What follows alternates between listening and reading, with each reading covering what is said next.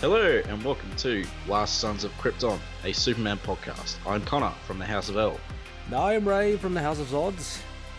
and we are back. We're out of the Rock of Eternity. Woo.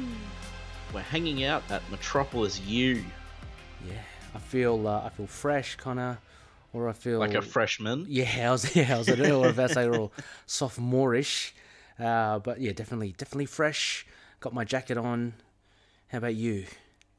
I do not have my jacket on, What do you call it? Letterman jackets. Yeah. but I do have a hazing later tonight. So No. no, but yeah, it's good times over here. Yeah. In Australia, I suppose. The weather's a bit better. Just came back from a holiday. Yeah. Tell us about that. How was the trip? A bit of a Well- fam jam as well, wasn't it? Or Yeah, down Tasmania. Actually, funnily enough, towards the end of the trip, I found myself thinking about Superman, Excellent. specifically for all seasons, which really pushed the idea that small towns, like country life, is superior and more pure than city life. Mm-hmm. And I gave that some thought. I thought, because I went on a few drives around the country down there where there was nothing but farms and stuff, really, and small towns. And, you know, there's a point to that, because I've never seen a city as breathtaking as natural wonders. Mm-hmm. I don't know if that's just me or my taste, but, you know, and I've been overseas as well, but it's never, Oh, nature right. itself is still unsurpassed, I suppose, and it's clean and nice and it looks great. But, you know, at the same time, small towns and stuff, they're full of bogans and rednecks and hillbillies. So, I just have visions of you, like, rocking up a la Northern Exposure, a TV show. You remember that with the doctor? no, I don't actually. Oh, okay, kind of natural setting, and to me, I've never been to Tasmania, but I understand it's a lot different. It's more rainforesty than outback Australia. Could you say that? Is that true? Would you a bit more European? I mean, it's because it's not dry down there. You know, it gets dry in bad summers, but it's much more wet. Everything's more green. Good it's whiskey. all- Good whiskey there, Connor. Good whiskey. Oh yeah, I was drinking lots of whiskey down there. So a bit too much, because I was drinking at one point and I'm like, this is like acid going right through my body, and I'm still drinking it. But yeah. Anyway, yeah, because it's all coastal and stuff as well, and it's much wetter and colder. So, Fantastic. you know, I guess that's why it's worth a holiday. Yes. Keep in mind, not at Christmas, because it's really expensive, and there's always fires all along the coast in Really? Christmas. So yeah, it's really bad. On the coast of Tasmania. Every year, just heaps of bushfires. It's your heat vision. You're looking too intense at the rainforest. Yes, actually, we did have a conversation about this earlier today, but I was in a store and it had a Terrence Stamp's General Zod action Yeah. figure, and a lovely Lex Luthor figure that was seething as well in Extra his seed. power armor. Yeah, so That was a good one, actually. That looked quite nice. it did. It was like $70. Oh, okay. I thought I misread that. I had a squint at the photo you sent. It looked like 70. Then I thought, nah, it can't be. It must be 30. But you're No, I'm pretty sure it was 70, because it was bloody a hell. shoddy photo I sent. But because it's like it's quite big as well. Oh, is it? Okay. It's And it's got like a little stand it's mounted on too. about a 16-incher, would you say? I'm not sure. Probably not 16 inches. Okay. But yeah, lots of Superman stuff there. That was fun. How have you been, Razord? What have you been up to? Oh, Ray Zod's been good. I've been, apart from your attempts, or my attempts at world domination, apart from lengthy monologues as I float in the sky at anyone who listens to me, no, we're preparing for a move. Oh, really? Another move. It's not as bad as it sounds, which is pretty good and a bit of a relief. We're moving to the apartment pretty much next door. Same building. Okay. Same level. So it's going to be an easy move. Is there a reason why, or Oh, cheaper, Connor L. the apartment next door is just cheaper? We're going one bed less, so we're going down to a two bedder. So we can't live the high life anymore. We can't be the men and women of leisure. We're just cutting down some costs. 200 is a pretty good deal. 200 bucks a week. Yeah. So yeah, that's going to be. That's really good. That is, yeah, it's really What good. the hell, Razod? I know we've been living on a bed of cash. That's 200 a week. You're joking. That's insane. I Yeah. want photos of this apartment you're going to, man, because Yeah, it's good. I am paying more than that, and I am not. No, happy. that's not the cost. That's how much we're saving a right, week. Right. We're Sorry, saving I 200. misheard. Yeah, no. I was gonna say, no, like, no. Sydney room prices. for a family, 200 a week in No. Sydney. That would be crazy. Absolutely not. No, that you can get a cardboard box under a bridge somewhere for $200 a week, I reckon. I see. In Sydney. But yeah, so just logistics, kind of organising that. But since the move's going to be a lot easier, it's a big relief. But we've got to organise cleaners. We've got to get the place fumigated because we've got 2 cats. So the condition of terminating or the end of lease is that you've got to get it fumigated, stuff like that, carpet, all that sort of stuff, all that Zodian stuff that Yes. other Kryptonians don't want to hear. But yeah, other than that, it's been pretty good actually. Reading a bit of comics here and there. Yeah. And speaking of comics, Connor L, we have a quartet of issues here. Another 4-issue miniseries dealing with formative years of Clark Kent. Quite a common thing on this podcast, it seems. Yeah. I guess it's our 3rd one, but we're not even that many episodes in, so... No, we're young. I've also updated our cover photo to reflect. I saw. That was good. Yeah. Enjoyable. Those listeners, if you are listening, tuning in for the first time, go check it out. If you like the cover, you'll enjoy our previous episode before that. We did the Shazam month. That was our last one. I just changed it again. Oh, you did again? Oh, Yeah. Connor L. No, I changed it from Shazam because Shazam month is over. Oh, okay. There you and go. we get back to Superman. Super listeners, I am on the ball as usual. Anyway, so 4 issues. Connor Yes. L. We've got plenty to talk about here. This will be good because we're both going in kind of fresh. We had a little bit of a chat leading into this episode as to our thoughts, but it will be good to air any grievances or any compliments that we'd like to pay this arc. Yeah. So we're covering a story called Superman: The Secret Years. This is pre-Crisis, like really just pre-Crisis because Crisis came out in the same year. Mm-hmm. Oh yeah. But this covers the Silver/Bronze Age Superman. He covers a year of his time at Metropolis University because yes, he did go and get an education.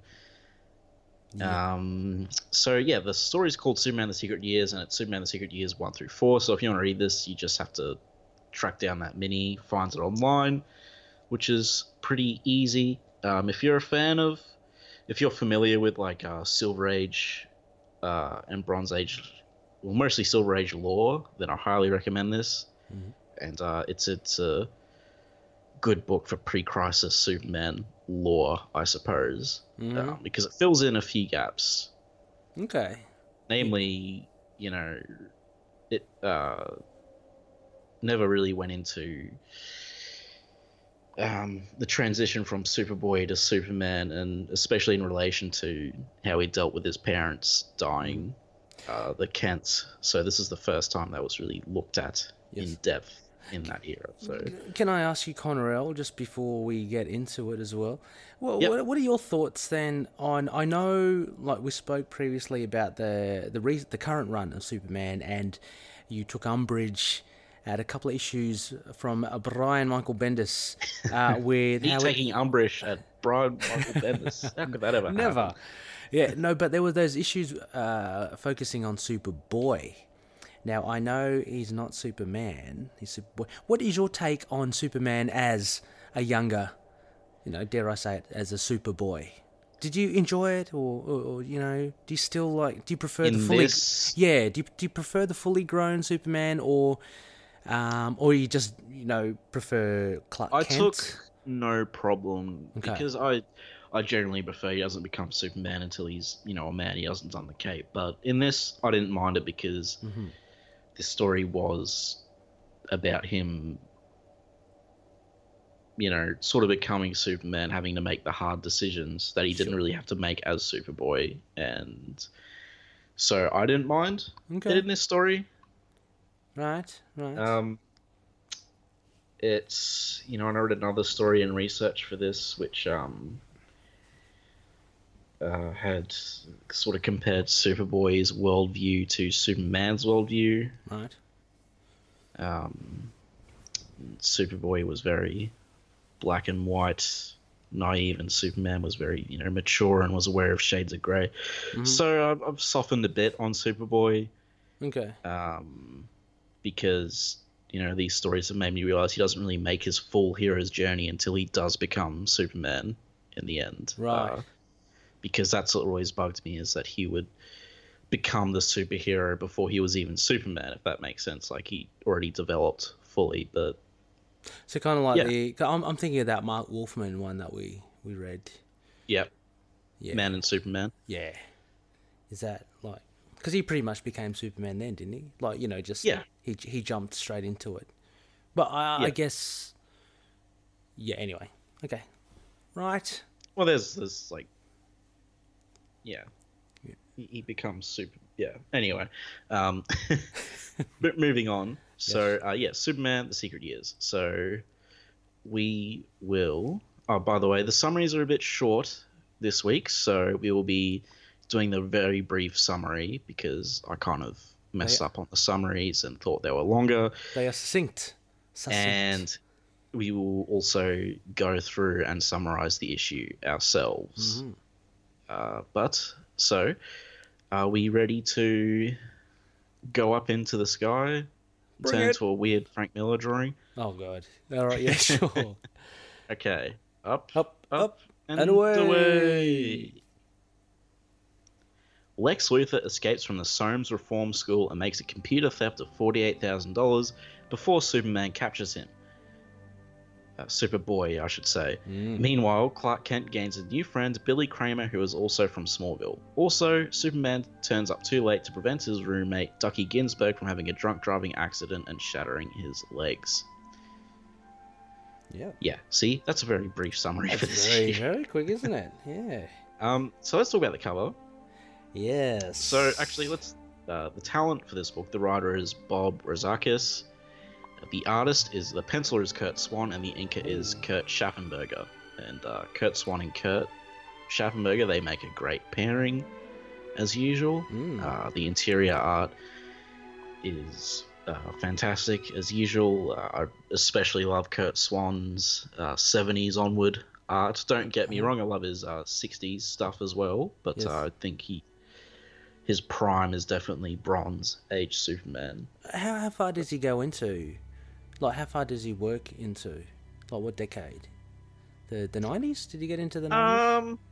Well, he stopped being the main artist. He only did like guest things for Superman after Byrne's reboot hit because they were trying to reinvent the character. So new artist and everything. I'm not sure exactly when Kurt Swan retired. Yes. I'll have a look because he died in '96. Yeah, that's a shame. I think he stopped in the late '80s. Okay. Maybe. So yeah. what we're looking at is right bang in the middle, 85, right? So Yes. he's well developed at this stage. Definitely. He's been drawing Superman for decades at this point. Mm-hmm. But then the cover artist for all 4 issues is Frank Miller. Yes, Frank Miller. And they are less than stellar.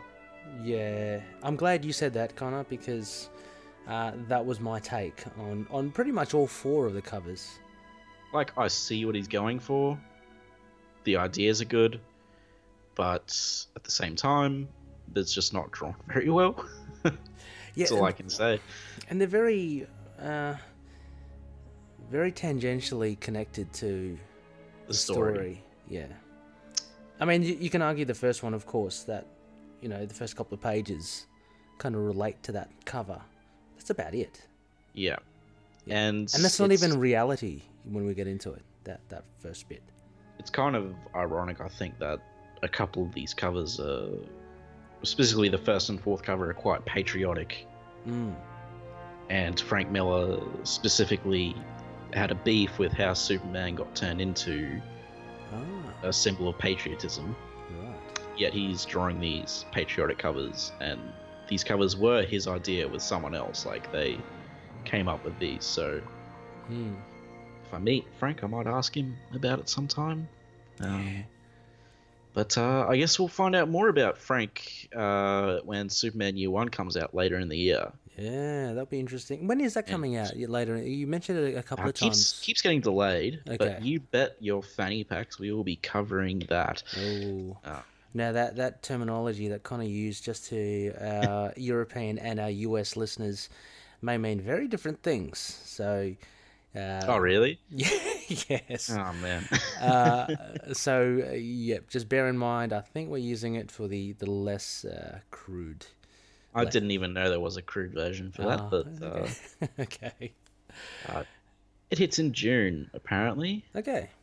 Oh, June's a good month. Just as an aside, I'm looking forward to there's a one-shot Peter David Incredible Hulk reunited with Dale McKeon. I'm very much looking forward to. So there seems to be all these classic writers and artists coming back for June. Frank Miller and John Romita Jr. on Superman Year One? Really? Like, this is your black... Like, the cover... The covers for the first two issues are terrible. They're big names. I mean... Yeah, but they're not... No, exactly. They're, like, infamous in Superman stories. Right. Like... Yeah. You know, because... Well, I'm positive Frank Miller does love Superman. Yeah. But, you know, he's infamous for making Batman essentially eternally more popular than Superman, having him kick the crap out of him. Look, you can be in love. Superman's never really recovered from that. Right. And yeah, I mean, you can be in love with something like I'm Billy just- Kramer and really be awkward and silly about it. I'm just saying, like, when you think of Frank Miller, Yeah, you think of course. in terms of DC, you don't think of Superman. Oh, absolutely. He's a pinnacle, isn't he? With the Dark Knight Returns. In some ways, it's arguably has harmed Superman's legacy. In a couple other ways, maybe he's improved it. Right. Who knows? John Romita Jr. is definitely infamous in Superman circles as being a terrible Superman artist. I have no idea why he was chosen for this. I love John Romita Jr. I really do. He's good, He's my favorite Daredevil artist, but man, he's a bad Superman artist.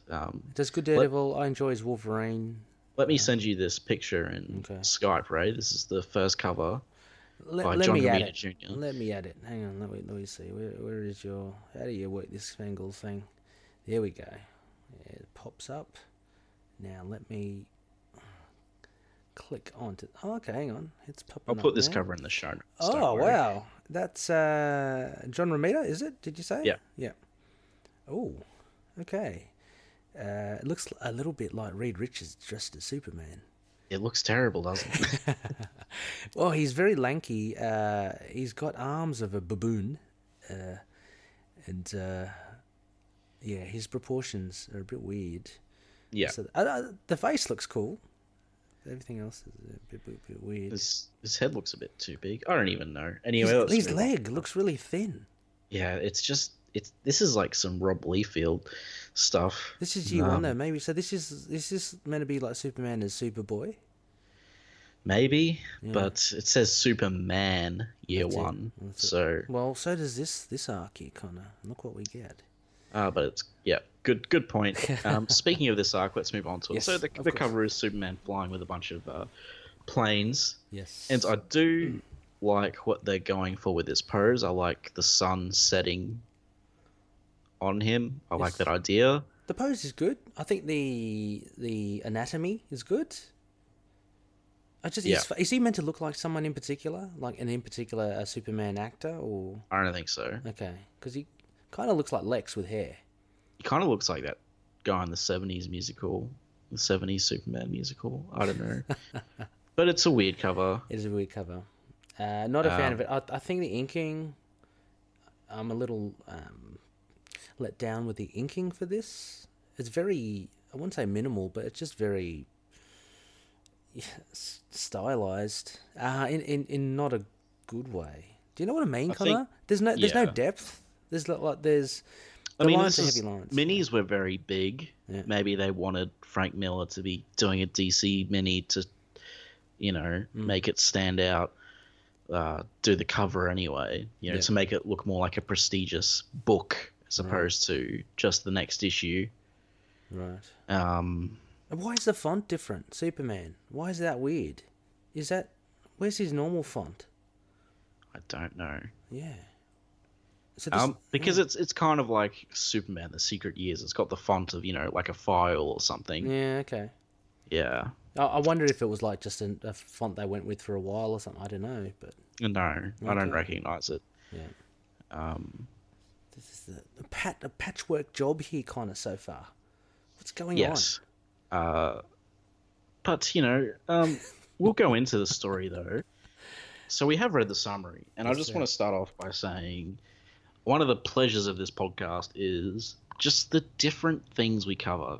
There's so many different styles and tones, and this is so different to the past few things we've covered. Yes, I think we've chosen quite an array.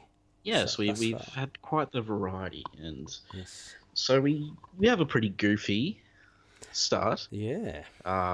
Lovable Lex. She's that zany character. He's at this reform school because he's been naughty, and I think he's 18 or 21 at this point. 21, I think. And so he's jumping out of this window, and the dean's like, "No, don't commit suicide." And then he's like, "I'm not committing suicide, you idiot." And he has these springs on his feet, and he bounces over the fence with a big spoing. Yep. Because he wants to leave. Exactly, made from bed springs and flashlight batteries. So pretty ingenious, but pretty incredible. And I thought, okay, this sets the tone for the story, and it doesn't. Yeah, that's right. It's a weird first page. Because this is straight out of the Silver Age. This opening. Okay. It's like Lex maniacally going ha ha ha ha, and with some contraption of sorts and leaping away kind of goofily. Yeah. With someone shaking the fist. Well, he's not shaking the fist, but the dean obviously, head out the window. Yeah. And then we get like a dream sequence where all of Superman's friends die. Yes. Well, not before he recognizes the pilots. The pilots. Because there's a big plane and all of Superman's friends are on it. Yep. And these two pilots shoot that plane down because his powers stop working all of a sudden, and then he finds out the pilots are his parents, Mara and Pa Kent. And they're pretty much calling him a failure, and he wasn't able to prevent them from dying. Yes. And then he wakes up, and so then, it's like... Yeah, then it's a dream. I mean, pretty much. Well, it's a dream as soon as they're the pilots. Yeah, exactly. Definitely, as soon as they reveal themselves. Ma, and she's in the cockpit there. But yeah, that's right. So this all happens very quickly, all within another one page again. Yeah. 2 pages. 3. Oh, sorry. 4. Sorry, I was just scrolling up. Yeah, actually, you're right. There's more. It does seem a lot quicker, though. But anyway, yep, you're right. So, tones are different, because the Lex bit was pretty light, but then we're getting kind of a look into Superman's headspace, and he's not in a particularly good headspace. Yeah. For a lot of this story, because as I said before, this is he hasn't really dealt with the death of Mara and Pa Kent. No. From what I understand, they died from some disease outbreak. Right, really? Okay. They mention it briefly towards the end. Oh, okay. It's not really important how they die. It's just that he wasn't able to save them, really. Yes. The Superman in this era really beat himself up a lot and held on to the past a lot, and we see plenty of that. Yeah, it's a big part of him at this stage. But rightly, as you say, it's because he's kind of young. He's branching out. Well, this is also the Superman that has an image of Krypton blowing up and replaying in his Fortress of Solitude over and over that he just stares at. Yeah. to remind himself. This is like, Nice and healthy, yeah. healthy way to deal with it. You know, I do really love this era of Superman. It's just a very sad, mythical Yeah. era. It's a testament he doesn't turn into a supervillain, like all this kind of thing, eating him up Because inside. he's not angry about it. Like, He's in tormented this by he it. is, but Yeah. like later on, you know, Yeah. when he thinks about Krypton, he's not angry about it. He's just sad. Like, he doesn't blame anyone. If he ever blames anyone, it's himself, really. Yeah. So, Oh, he'd have to go through the stages of grief, wouldn't he? So there would be a bit of anger and guilt there sooner or later. definitely. So, Clark has a nightmare. And, you know, and we're introduced here as well. And this is all classic Kurt Swan art, by the way. It's very good with facial expressions. Yeah, very cool. Yeah. Lex's Kurt Swan and Superman are both iconic, of course. Lex's, they're very distinct. Yes. Looking.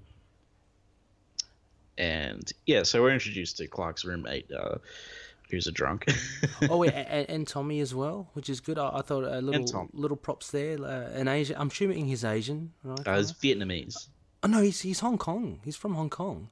His parents are in Vietnam. Yeah, He's from Hong Kong. Yeah, I remember reading they're from Hong Kong, but then they mentioned Vietnam, so I think they went to Vietnam. We'll get to it. Okay. But there was a bit of a mix there. I think there is a link to Hong Kong somewhere. Anyway, maybe they live in Hong Kong. I don't know. So Clark's alcoholic roommate keeps trying to offer him a drink. And Yeah, Clark's Ducky. You know something's going to happen here because he constantly is drinking. It must be a social message here somewhere. He's a hippie. Don't be an alcoholic. Yeah, well, it's a very on the nose message. I don't think he's a hippie. I think he's just disheveled. Because he mentions his family and his girlfriend have like abandoned him. So he's just. But there are a couple of bearded layabouts in this arc. There are a couple other ones coming up. Anyway, so I know I just took it as there seems to be, although this is written and drawn like in '85, there seems to be a very, as you mentioned, Silver Age, a very heavy vibe of it being very much conscious that it's in the past. So this was because I was reading a bit the letters page in the first issue, and he said he was very inspired by a lot of Silver Age stories. His favorite types of stories back then were, you know, the mysteries, how Clark Kent got his glasses, and just stuff explaining parts of his backstory. And Rosakus, this is the one you're talking. Yeah, and he said what they never covered was how he dealt with his parents or this period properly. So there's a lot of Silver Age elements in here because in continuity as well, like, you know, wackier stuff was happening, I guess. Yeah. So it's a bit of a mix because you do go between, you know, some really fantastical stuff, some goofy stuff, and then like some kind of psychological stuff. It's I think I mentioned to you, it's a real mixed bag. It's a very which I didn't mind because I'm quite familiar with a lot of the stuff they're referencing and a lot of this material. Okay. So, you know, which we will get to, I'm sure. But, you know, most of this is she's like, I guess it's Superboy at this point because he is younger. He's 21 in this story. And, you know, he's just tracking Lex and stuff. And we're introduced to Billy Kramer, which the synopsis doesn't really mention. Yes. Man, he's a bit weird for me. Bit odd. He's a bit odd. I know, you know, he's looking for friends. Maybe socially awkward. But I think he's very socially awkward. Yeah. And he gets kind of teased by his Clark's, you know, roommates and colleagues and stuff. He's been called a shadow because he really does latch on to Clark. But for me, he had a bit too much of a bit of a creepy vibe. Because the Billy's thing is his parents from Smallville, because everyone knows everyone in Smallville, sent him to, you know, hook up with Clark and Lana in Metropolis University because he just started there just to show him the ropes and help him out and stuff. But he's really socially awkward. Very clingy. I don't know if I'd go that far. Oh, we'll get to it later. There's the scene, jealousy scene, and I'm thinking, are we looking at boyfriend girlfriend here? Are we looking at I guess we'll lovers get to tiff? Yeah. So anyway. But Superman striking Luthor. He comes across as drink driving friend and gives him a lesson Yes, which is as Superboy, that's which doesn't pretty really funny. work. No, it It doesn't. is. Well, it's a pretty good way though. I enjoyed that. See, this is the thing here. And I mentioned this to you as well. I mean, we're only in the first issue, but it's very much like I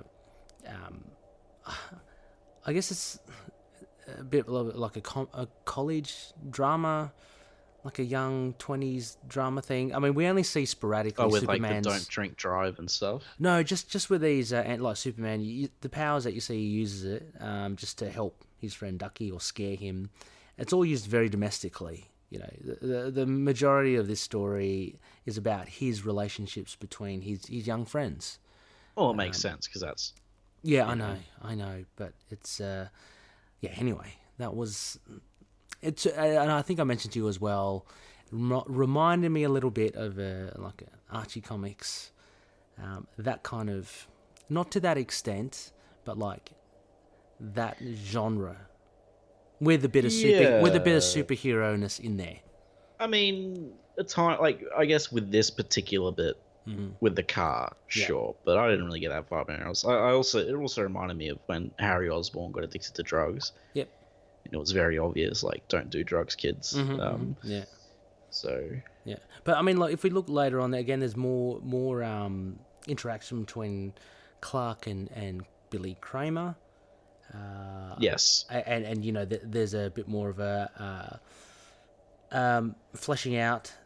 That... I mean, I don't think he's stalking him. He's trying to talk to him, and he's just socially awkward. He doesn't really know how to. I know, it's just coming across as a bit too desperate. But I don't really think it's desperate. Yeah. I don't know. He was set like he was told to like go talk to Clark and stuff, and he's trying to talk to him, and he just can't do it because he's too awkward. Yeah. It's not like he's going, hey Clark, blah blah blah blah blah. Yeah.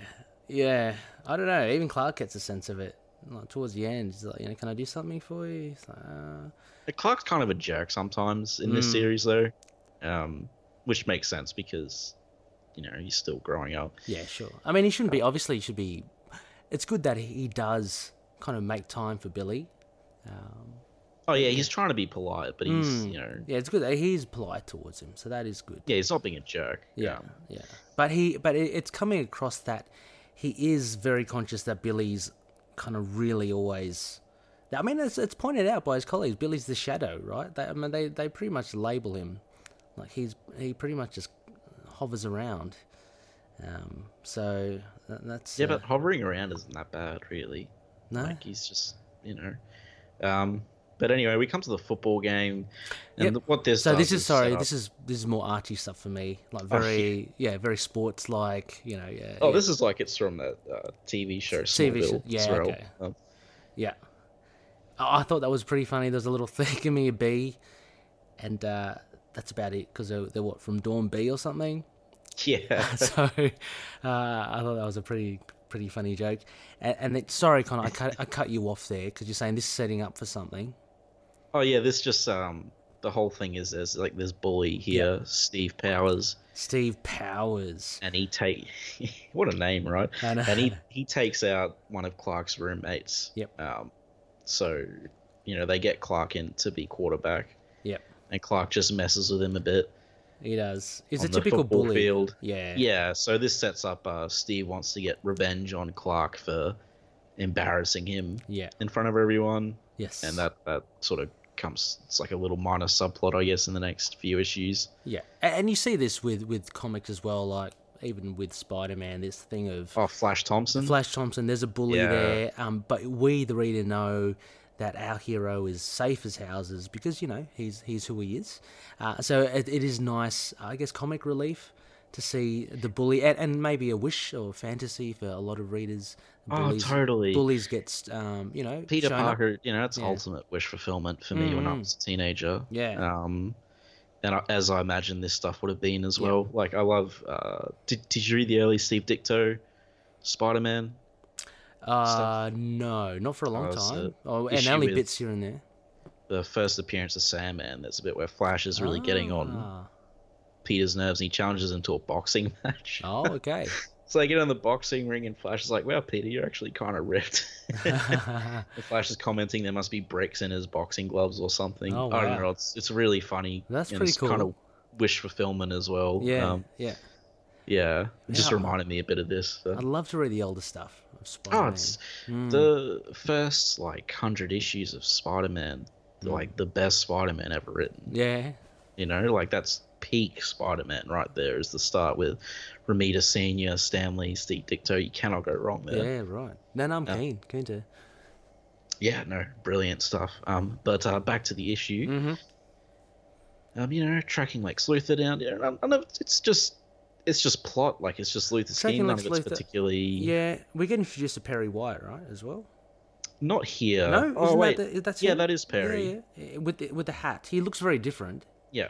And that's it. Perry White is in this story a bit. Mm-hmm.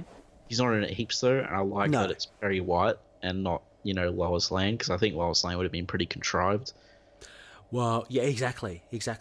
But Perry White kind of makes sense. It makes more sense, yeah, absolutely, yeah. And Plus Jimmy Perry- Olsen's a baby, or, you know, or whatever.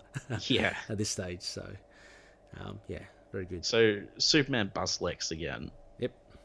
By, you know, tracking him and stuff, and you know he's like, "You're going to prison this time because you're 21 years old." So Yeah, no more juvie for you. yeah. And throughout this as well, we get Dear Diary entries from from Clark. Clark, which is good because later on it plays off Billy's journal or letters. Yes, it does. Are then done. So it's a nice little. It kind of makes Billy he does have a fundamental role in this, as we see later on. But yeah, And Clark, then we have like I think like Bring Your Parents Day or something. yeah. Here we go. This is it, isn't it? Where they talk about Vietnam Let's and see. Yeah, your parents are in Vietnam. Right. I just don't. Where did they say they're from? It doesn't really matter. I'm sure that they do. They do. Yeah.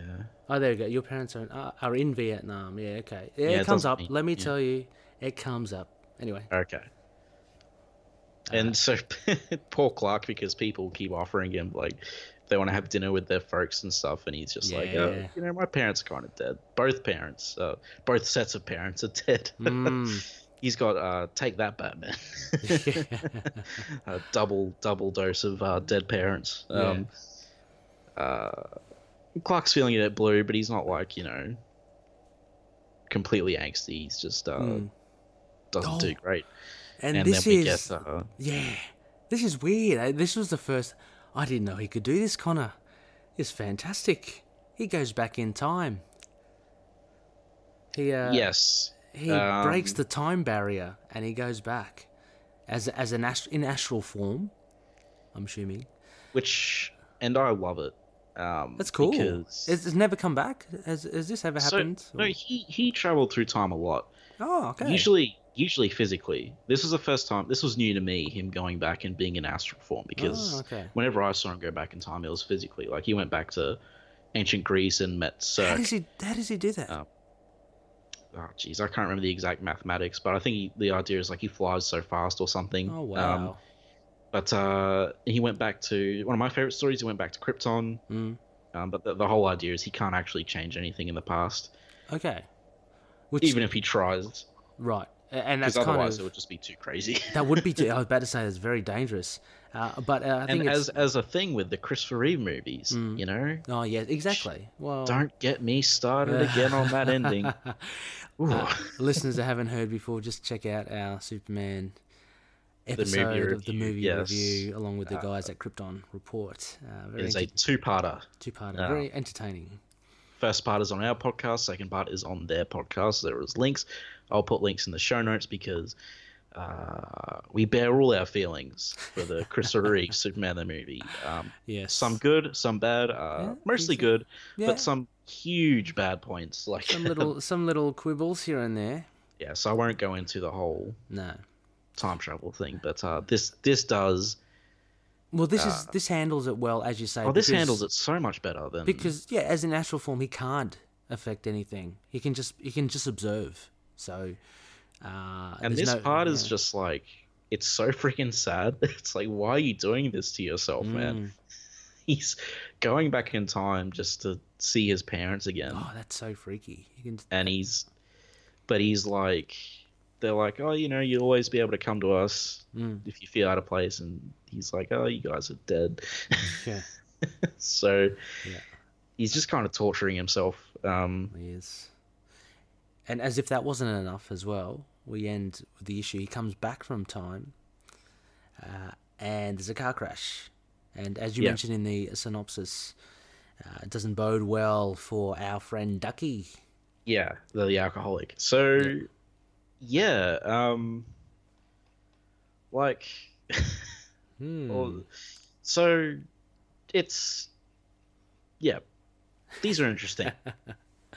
It's a very different tone, isn't it? I mean, that's the impression I get. There's different tones in the issue as well. There is, I know, but I mean, for me, still overall, they have, as we said, as a mixed bag. It does delve into stuff that does torment Clark, but still overall for me, it's a very weird issue. Yeah, I mean, this issue and all the issues I highly enjoyed. Mm-hmm.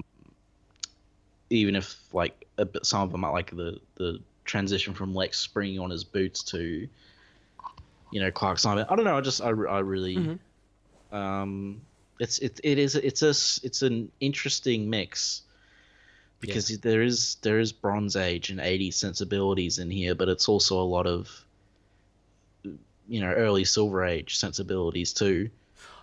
Because it's set in that period of Superman's history when he was younger, so it's just interesting. I mean, I really enjoyed reading through it because it was a weird blend and I enjoyed it.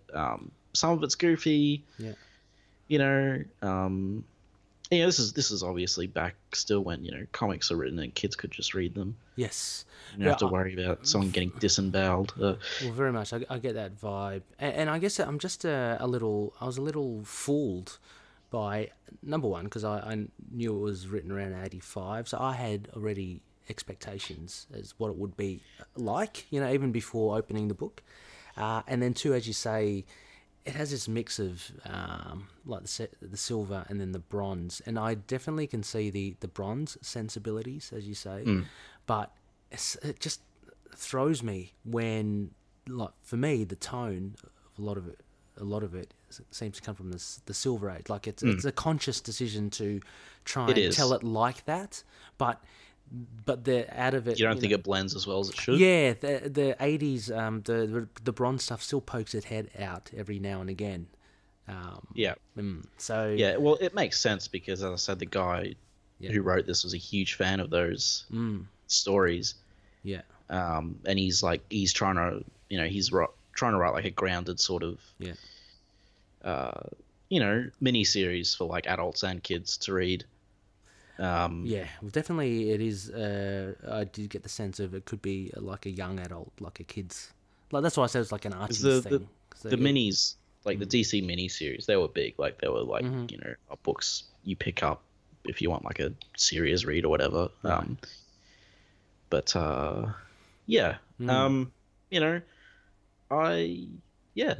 interesting. And I like interesting comics because you can talk about them. Yeah, no, for sure, absolutely. This is a curiosity, I think, and it's great as a learning experience for Superman. I mean, as you said, we've covered a nice, vast range so far in our young tenure as the Last Sons of Krypton. So this is good, certainly good to read, whether or not it's to one's taste. Obviously to the person, it's very subjective. Are we going to mark this as a whole, or are we going to do issue by issue? I reckon we do it as a whole. Yeah, okay. Yeah, I'd be happy with that. So, and that brings us to issue 2. Duh. Yes, so I'll read out the synopsis for issue 2. I was going to say something, but I forgot it, so I just thought, screw it, I'll move on to issue 2. Reach out and touch. Superman investigates a Bermuda Triangle and discovers a space warp that leads to an island where people lost in plane and ship accidents in the area have created a peaceful existence and do not wish to return. Clark Kent meets and begins dating Lori Lemaris, a mysterious wheelchair-bound beauty. Billy Kramer becomes Clark's roommate and friend, and Superman finally reveals his secret identity to him. So lots of things there, briefly summarized. Yeah, now Connor, my gosh. Can I just say, shortchanged? We had a little chat about this. Shortchanged, Action 1000. What is going on with that splash page? Yeah, so let's talk about this cover first. Okay, sure. Probably one of the better covers out of these four. Oh, yeah, marginally. I Well, like by better, I mean better than the other ones. Yeah, I like the milk carton. Again, I'd be I don't hard... like his crotch. Yeah, I mean, I'd be hard pressed Something weird to. going on there. I'd be hard pressed to tie this to the story again. I mean, not It's- that I don't. I mean, I don't mind when covers have nothing to do with the story. It happens a lot, but yeah, when you're not a fan of the art to begin with, it just is another thing that kind of irritates me. Yeah. Yeah. Yeah, it's Superman standing in front of a brick wall, and there's like a bunch of bullet holes behind him, and he's torn a gun in half, and he's got like a smile on his face. Yes. But he doesn't really look the age he is. I don't know. Whatever. Let's move on. So, yes. So Billy moves in, Yes. and not the. So actually, we start Billy's letters to his parents. Yeah. Which kind of contrast a bit with what's actually going on. Yes. He types them as well. Yeah. Yeah, he types them, Clark writes them. That's interesting. So, one of Clark's roommates, who he didn't really talk about, he's kind of just there. He's not happy, and he's the one who kind of teases Billy a lot and calls him Shadow, because he's shadowing Clark or whatever. Yes. Yeah, so they move out obviously to make space. To make space for Billy. Yeah. That's right. Yeah. I'm just trying to look at the guys. So we know Tommy Lee. Dave Hammond. Yep, that's the guy. So yeah, so we actually get a first sense of here, and we go a bit further on when they go to the chemistry lab class, and we get the first sense of Billy's, I guess, loyalty or devotion towards Clark, with that prank that Steve Powers tries to inflict upon Clark, but it actually goes to Billy instead. He pushes Clark out of the way. Yeah. So that was pretty cool. I mean, that's built upon later on. Yeah. With how much Billy does, how should we say, assist Clark with a lot of things. Yeah. He But, is good to Clark. Like, he tries to pay him back for helping and stuff. Yes. Yeah. Sorry, I jumped ahead a little there. Connor. That's okay. But anyway, as we go back then, after the move out, or the discussions between the roommates, Tommy and the other bloke, we get this splash page of Kurt Swan's art, which looks unerringly similar to the unreleased art as told in Action 1000. I looked it up. It says unpublished story Unpublished. featuring Kurt Swan's art. Well, this was certainly published, wasn't it? Now I'm looking at the other. I'm looking at it right now. I'm looking at all the.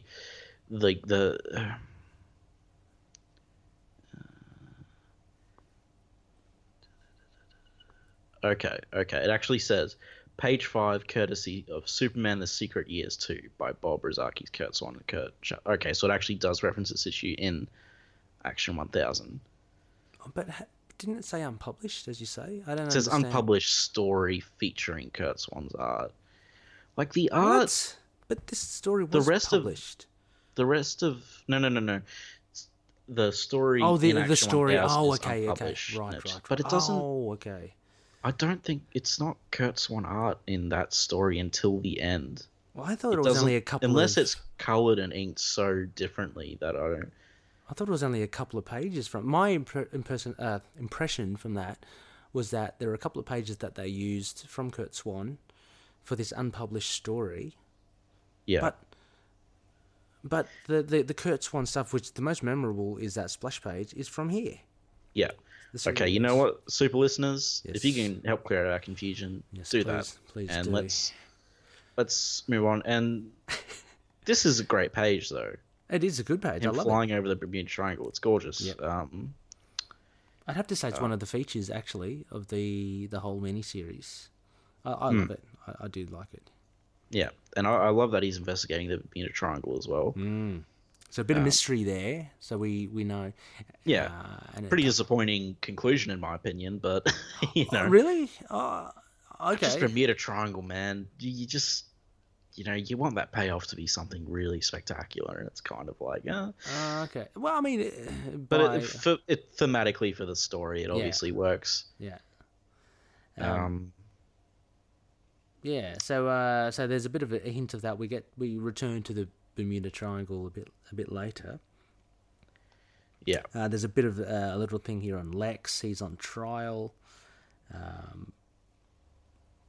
And even he makes fun of the corny, tropey cliches. Lex says, shall I be dramatic and say you haven't heard the last of me, Superboy? It's all unfolding as a typical hero/villain, rivalry.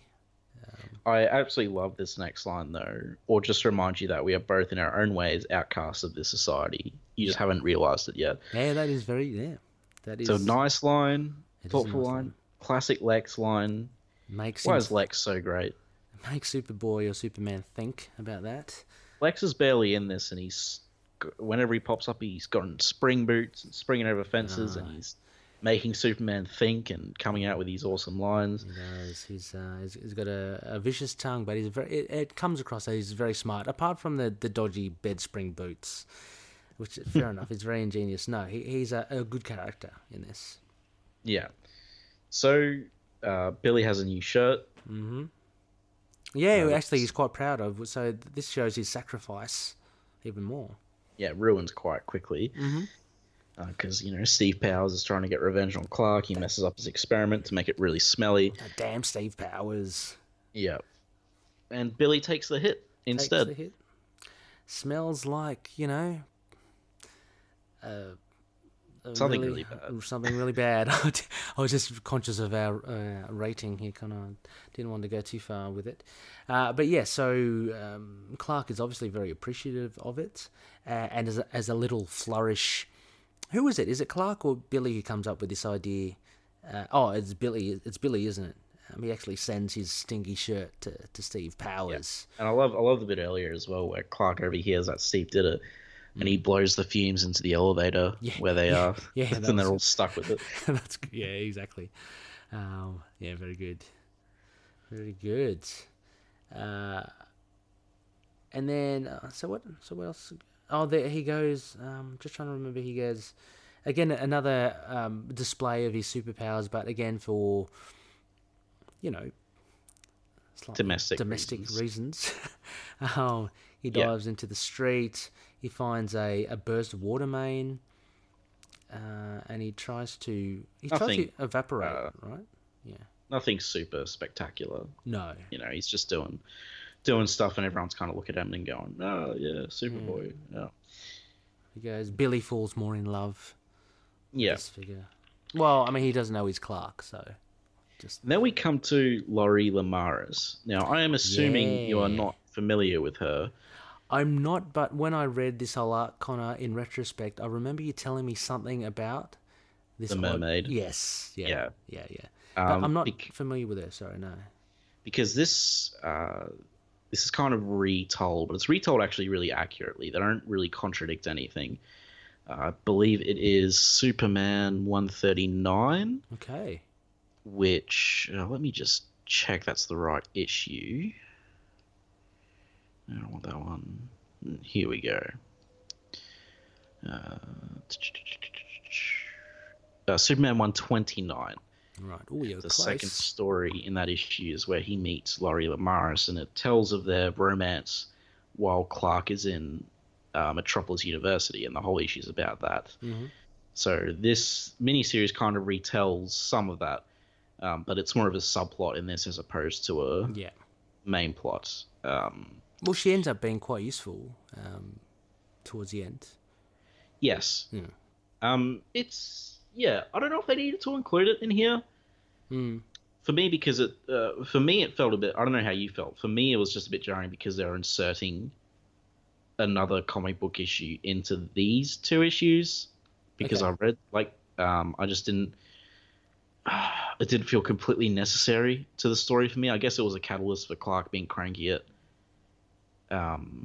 Billy, but Well, I mean, I was unaware that she has played a part in history, or she was some sort of prior character in Superman comics, and I just thought the payoff for her later on was her being as the mermaid. And what were they doing? They were fixing something, or they were yeah, repairing something. I thought that was her purpose in this. It was a little tenuous, I guess, her role in the whole scheme of the yeah. miniseries. But yeah, They actually reference her in that Death of Superman movie as well. Oh, The Kents are having. Remember when they're having dinner with Lois and Clark, and they're yeah. talking about his ex-girlfriends, and Pa Kent says, and then there was Oh, Laurie. She was quite the catch. that's pretty cool. Yeah. Yeah. Um, she has a place in the Superman mythos, though, Mm. definitely. She was in Crisis on Infinite Earths. Okay. So John Byrne retold their love story in is his run. she like a superhero? Or No, okay. she's a member of Atlantis. Okay. Yeah. So how did you feel actually? How do you feel about Laurie Lamaris as a whole? How do you feel about like Superman having this romance with a mermaid in university? I just kept on laughing at the fact because I think I remember you told me like one of the absurd things. I think you're telling me a whole lot of things like Superman. Oh, he went out with a mermaid, or he had a relationship with a mermaid. So when that happened, when it was revealed, I just had a bit of a chuckle. Really, I don't know. I don't know how. So it didn't break your immersion at all or anything. Didn't break my. It wasn't like too fantastical for you or No, anything. It was no, just no, no, not at all. No, it was man, it was good. It was okay. It it was works for me. I feel like if anyone can have a fling with a mermaid in college, it would be Superman. yeah. I mean, and mermaids. I mean, there's Superman. He's from outer space, so Superman's a mythical figure. Why can't he yeah, date a mythical creature? Like, yeah, exactly. you know, And she's very well drawn here. I'm looking at the 4 panels. Just after Clark catches her, very well drawn by Kurt Swan. Very yeah. yeah. She's meant to be very stunning, and it shows. And you gotta love the two L's: Laurie Lamaris, Lex Luthor, Lois Lane, Lana Yeah, Lang. Lana Lang. I know what is going on there. I don't know, but I like it. And I hope it keeps going. I want it to get super Gosh, ridiculous. gosh, jeez, yeah, yeah. So anyway, But yeah, so he meets yeah, her. Just having a look here because we go into another dream sequence, and it starts with Clark waking up. I do like these. How kind of weird they are. Yeah, Like he's like this in this dream sequence. He's trying to save Ducky, yeah, who lost his legs in that car crash, and Ducky's like sticking out of the pavement, yeah. like Well, he's below it. yeah, it works really well because everything is so rooted in like reality. It's all about well, apart from Laurie later on, but Yeah, it's all just about living and friendships and college life. So yeah, it is. It does stand out when you do see the likes of Ducky, yeah. sinking in the pavement, and then further on, he's kind of being pulled down by Clark's Kryptonian parents. And they're saying, "Screw you, Clark. Yeah, You couldn't save us from Krypton exploded." And yeah, here's the line: "You couldn't save Jonathan and Martha Kent from the tropical plague." yeah, So yeah. There yeah, we go. Okay. Yeah, I didn't pick. I thought they were just talking gobbledygook from the dream or something. Oh, I don't know. yeah. But anyway, he gets woken up by his admirer Billy. Billy. I just and yeah, well, so Billy's taking care of him very well. Yeah, that's what friends are for. Yeah, friends. Well, I mean, at this point, Billy wants to be his friend, and Yeah, Clark's kind of just like, okay, whatever.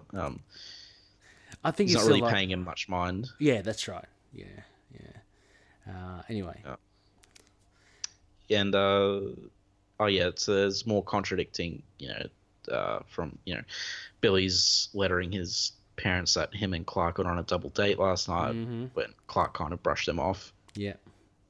and he kind of bumps into them. Nice, nice artwork there for Laurie again. I think Kurt Swan really does well. I mean, I feel like, you know, if Clark wasn't focused on his date, he would hang out with Billy, but he's just a bit. Well, he's enamored, isn't he, by this? Yeah, and he's got to take her home before curfew. Exactly. And she keeps dropping references to oceanic-related things. Yeah. Although in this case, Clark thinks about the Bermuda Triangle, which I really like this sequence. I love the artwork here, where he's at the triangle at night and he's flying around for hours. Yep. And then he just goes, "Where are you?" You can't find. Yeah, exactly. He's can't like he's just stumped. Yeah, that's right. And it's cool because it's just kind of I love a big mystery. You know, what does fall over here though is that later on we see how he discovers like the secret behind the Bermuda Triangle. And it's kind of like, why didn't you do that before? No, well, because he says he's flying low to it, right? Whereas here it looks like he is flying low. No, I think he flows like the direct route that the planes were taking. Right. Oh, okay. I thought it was more to find out where they disappeared. Okay. Right. Yeah. According to the two search. Yeah. Okay. Yeah. Okay. Yeah. Right. So we get. There's another scene in the apartment. They're looking for one of the roommates' rings, and Billy finds it. Yeah. It fell through the lining inside the jacket, and that's where Clark gets the idea to go back to the Bermuda Triangle. Yeah. So you know what? I thought this was building up to Billy having planted it in the code. Me too, but he didn't. He didn't, yeah. So it was funny because it looked like he was like faking that he found it. Seems like it was going that way. To befriend Hammond, but it's not the case, yeah. But it does give Clark, it gives Clark the idea.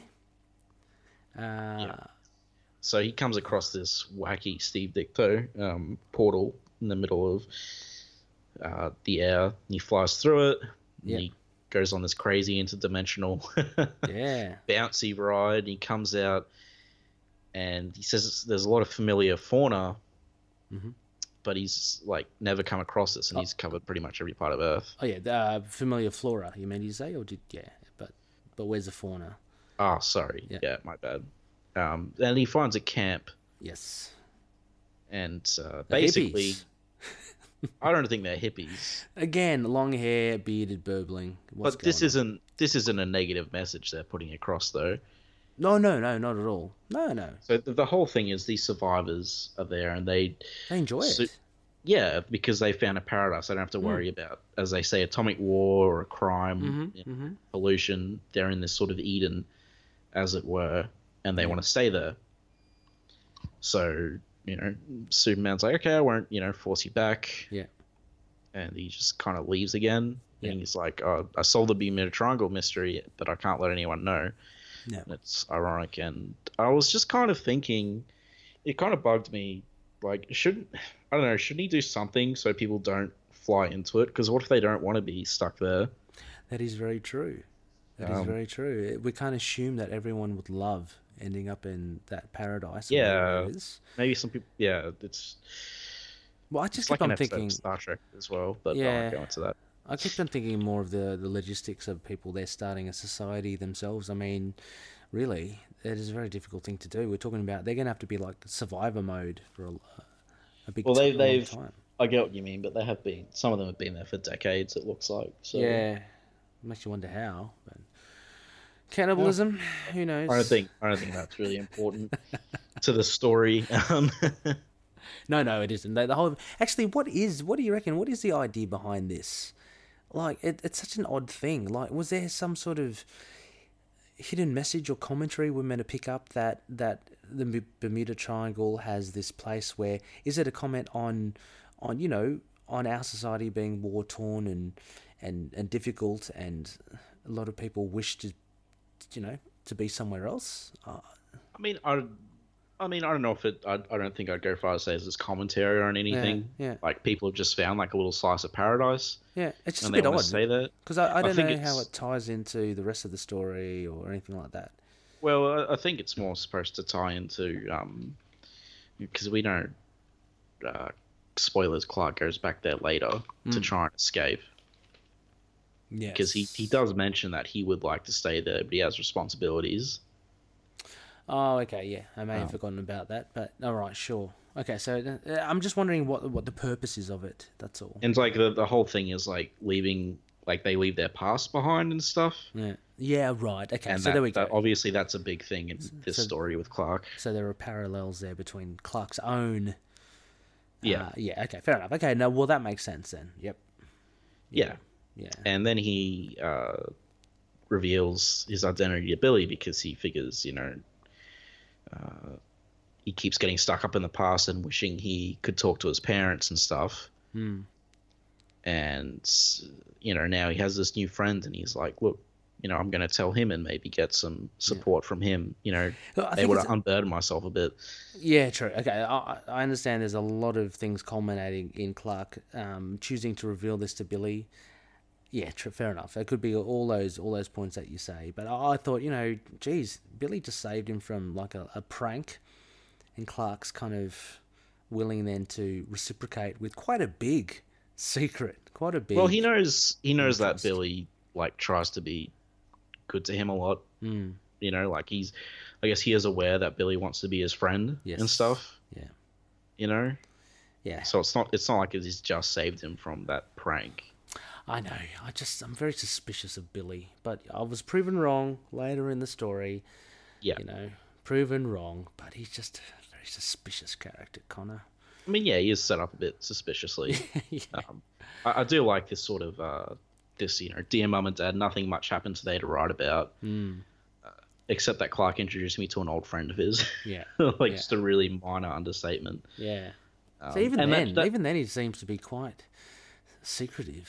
I took that the opposite way. I took that as like he treats this secret seriously because he's always blabbering on and he's always telling his parents about all these awesome things him and Clark are doing. Okay. And then he gets introduced that Clark is Superboy and he respects that secret and he's like, oh, I just met an old friend of Clark, Yeah.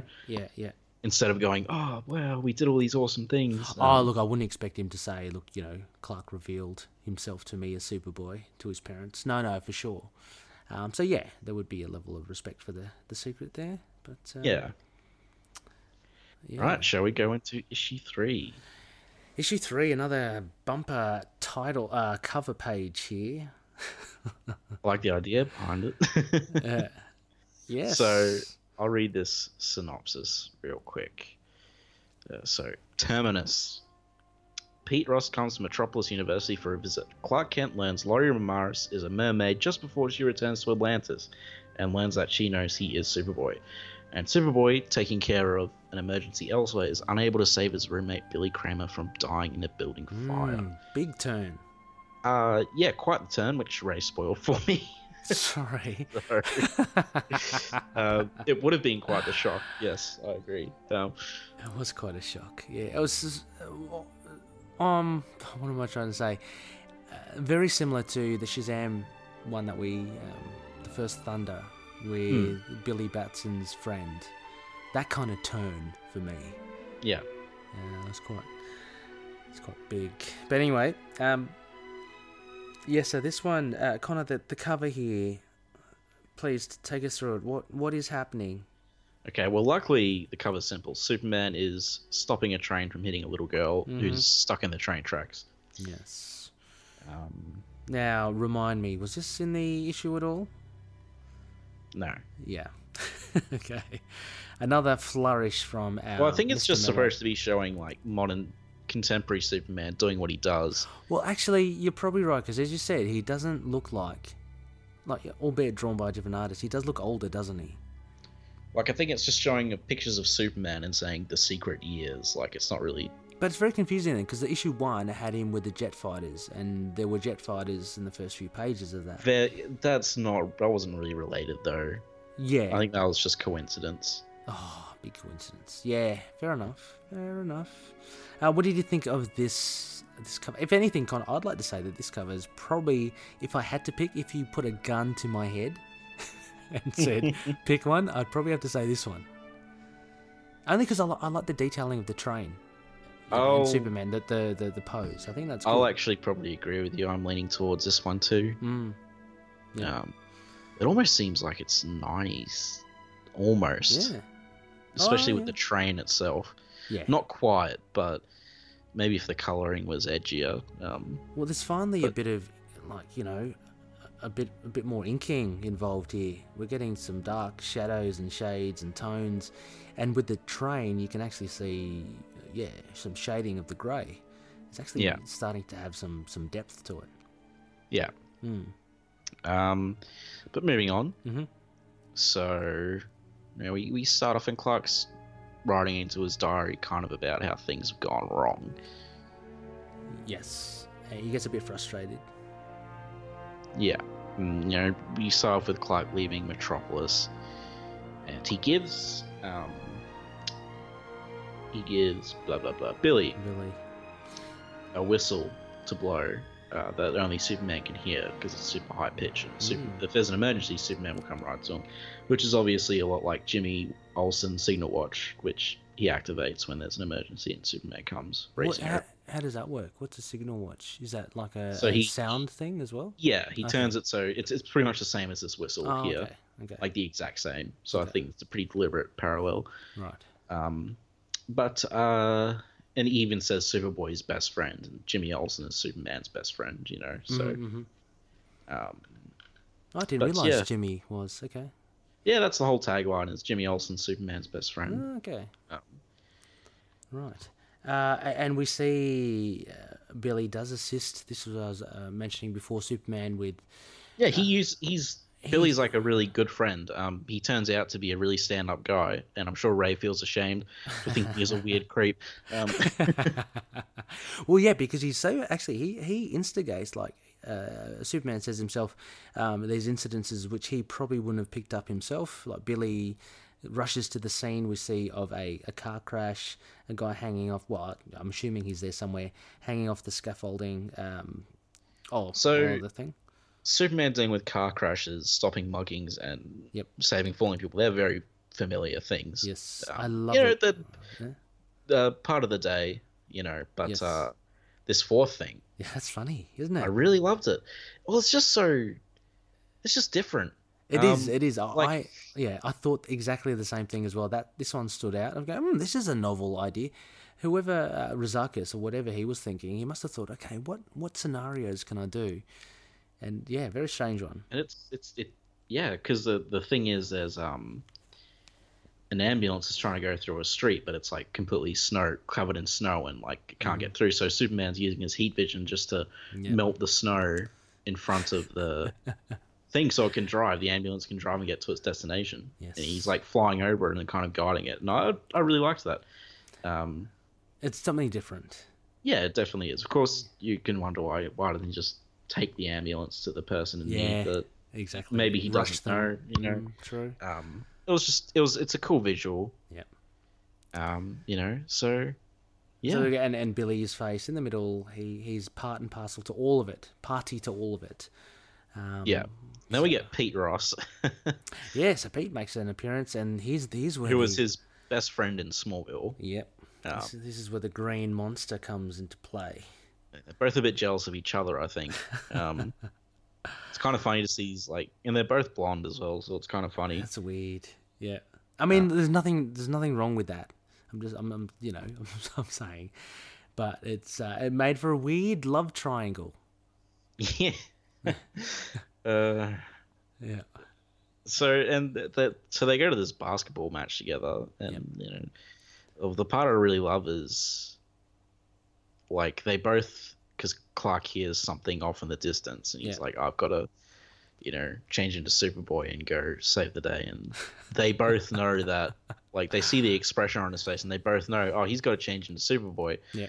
So at the same time, they both want to give him an excuse to go change without giving away his secrets. So Billy spills his drink on him, and Pete Ross spills his ice cream on him, both at the same time. Yeah.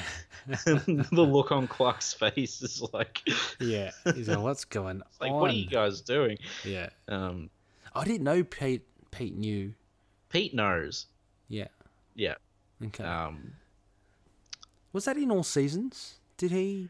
No, so post-crisis, Pete doesn't know. Okay. Pre-crisis, Pete was like Pete's a lot closer to Clark in pre-crisis. Right. He knows he's Superboy and stuff. Okay. Yep. Pete Ross is in Smallville as well, played by Freddie Jones Jr., who got arrested for drug-related things. The husband of Sarah Michelle Gellar? No, I don't think so. Oh. Wait, that's Freddie no, Prinze. Sorry. Oh, I don't. Let me see. Pete Ross, Smallville.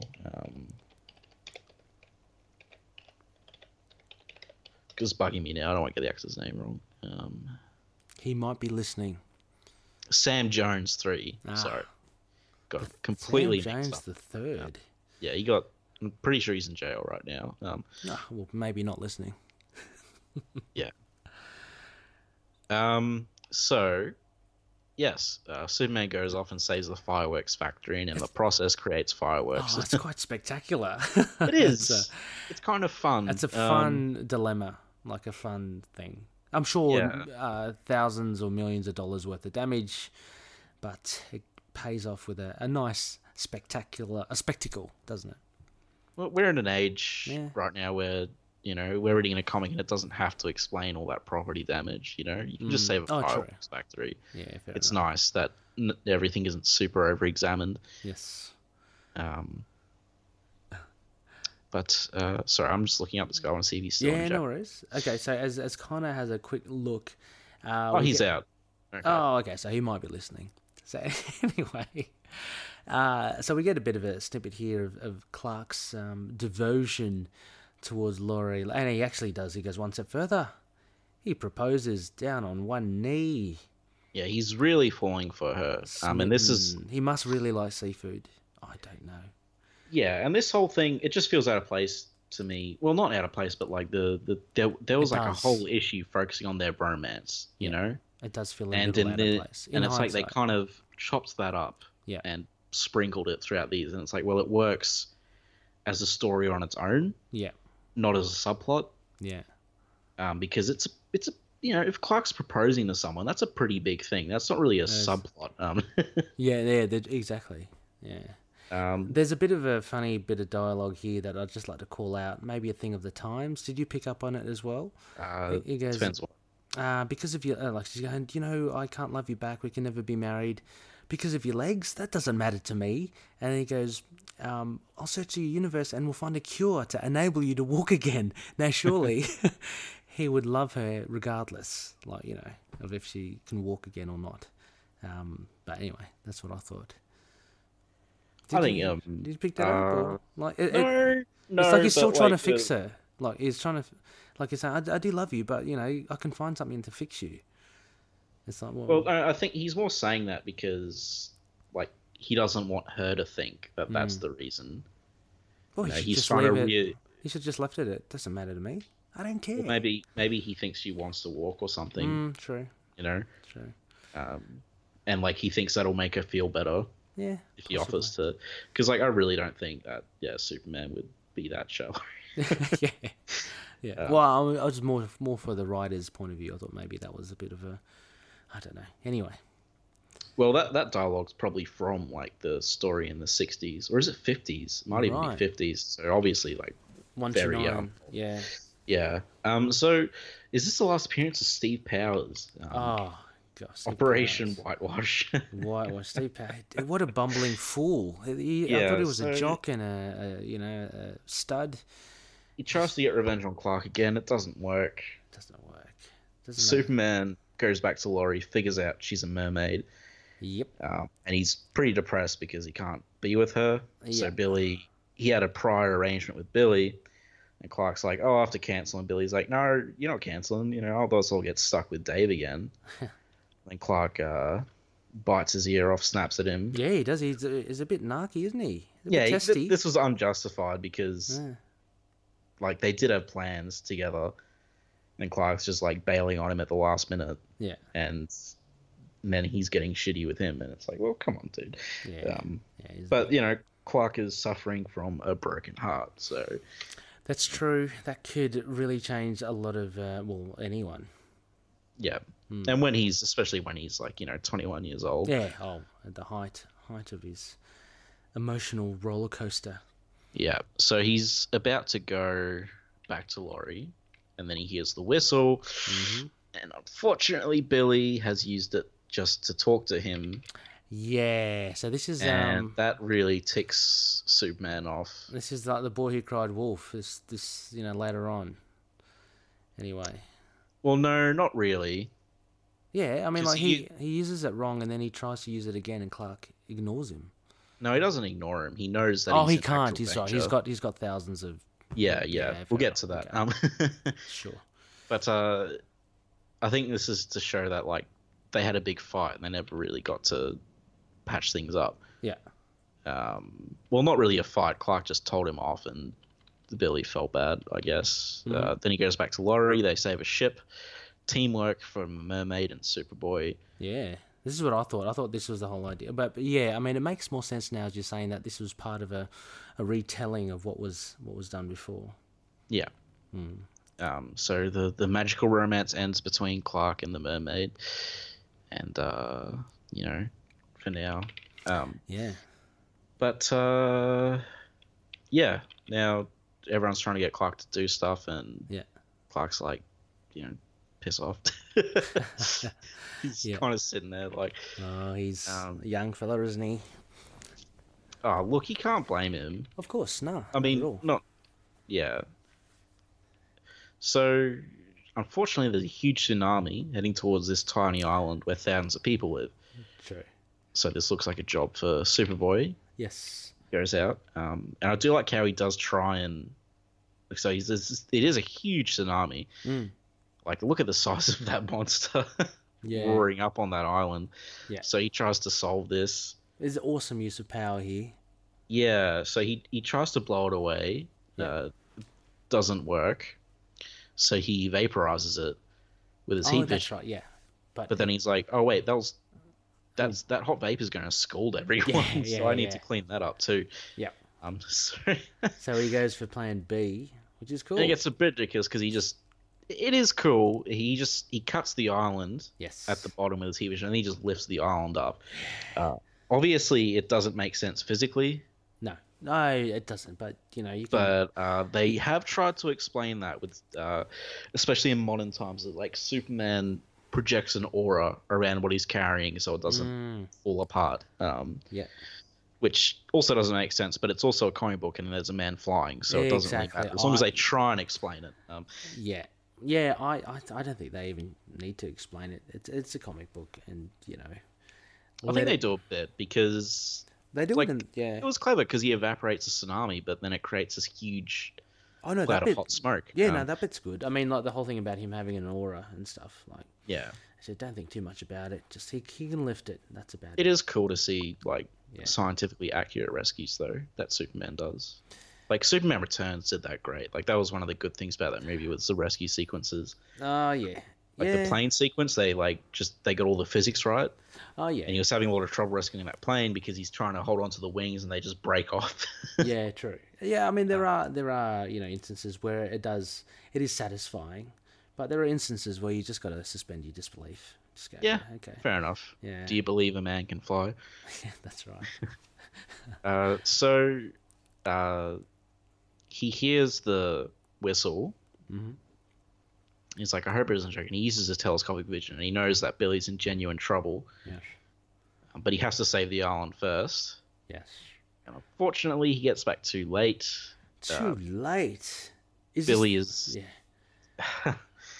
He doesn't make it. Is this the first burning building that defeats Superman? Probably. Yeah.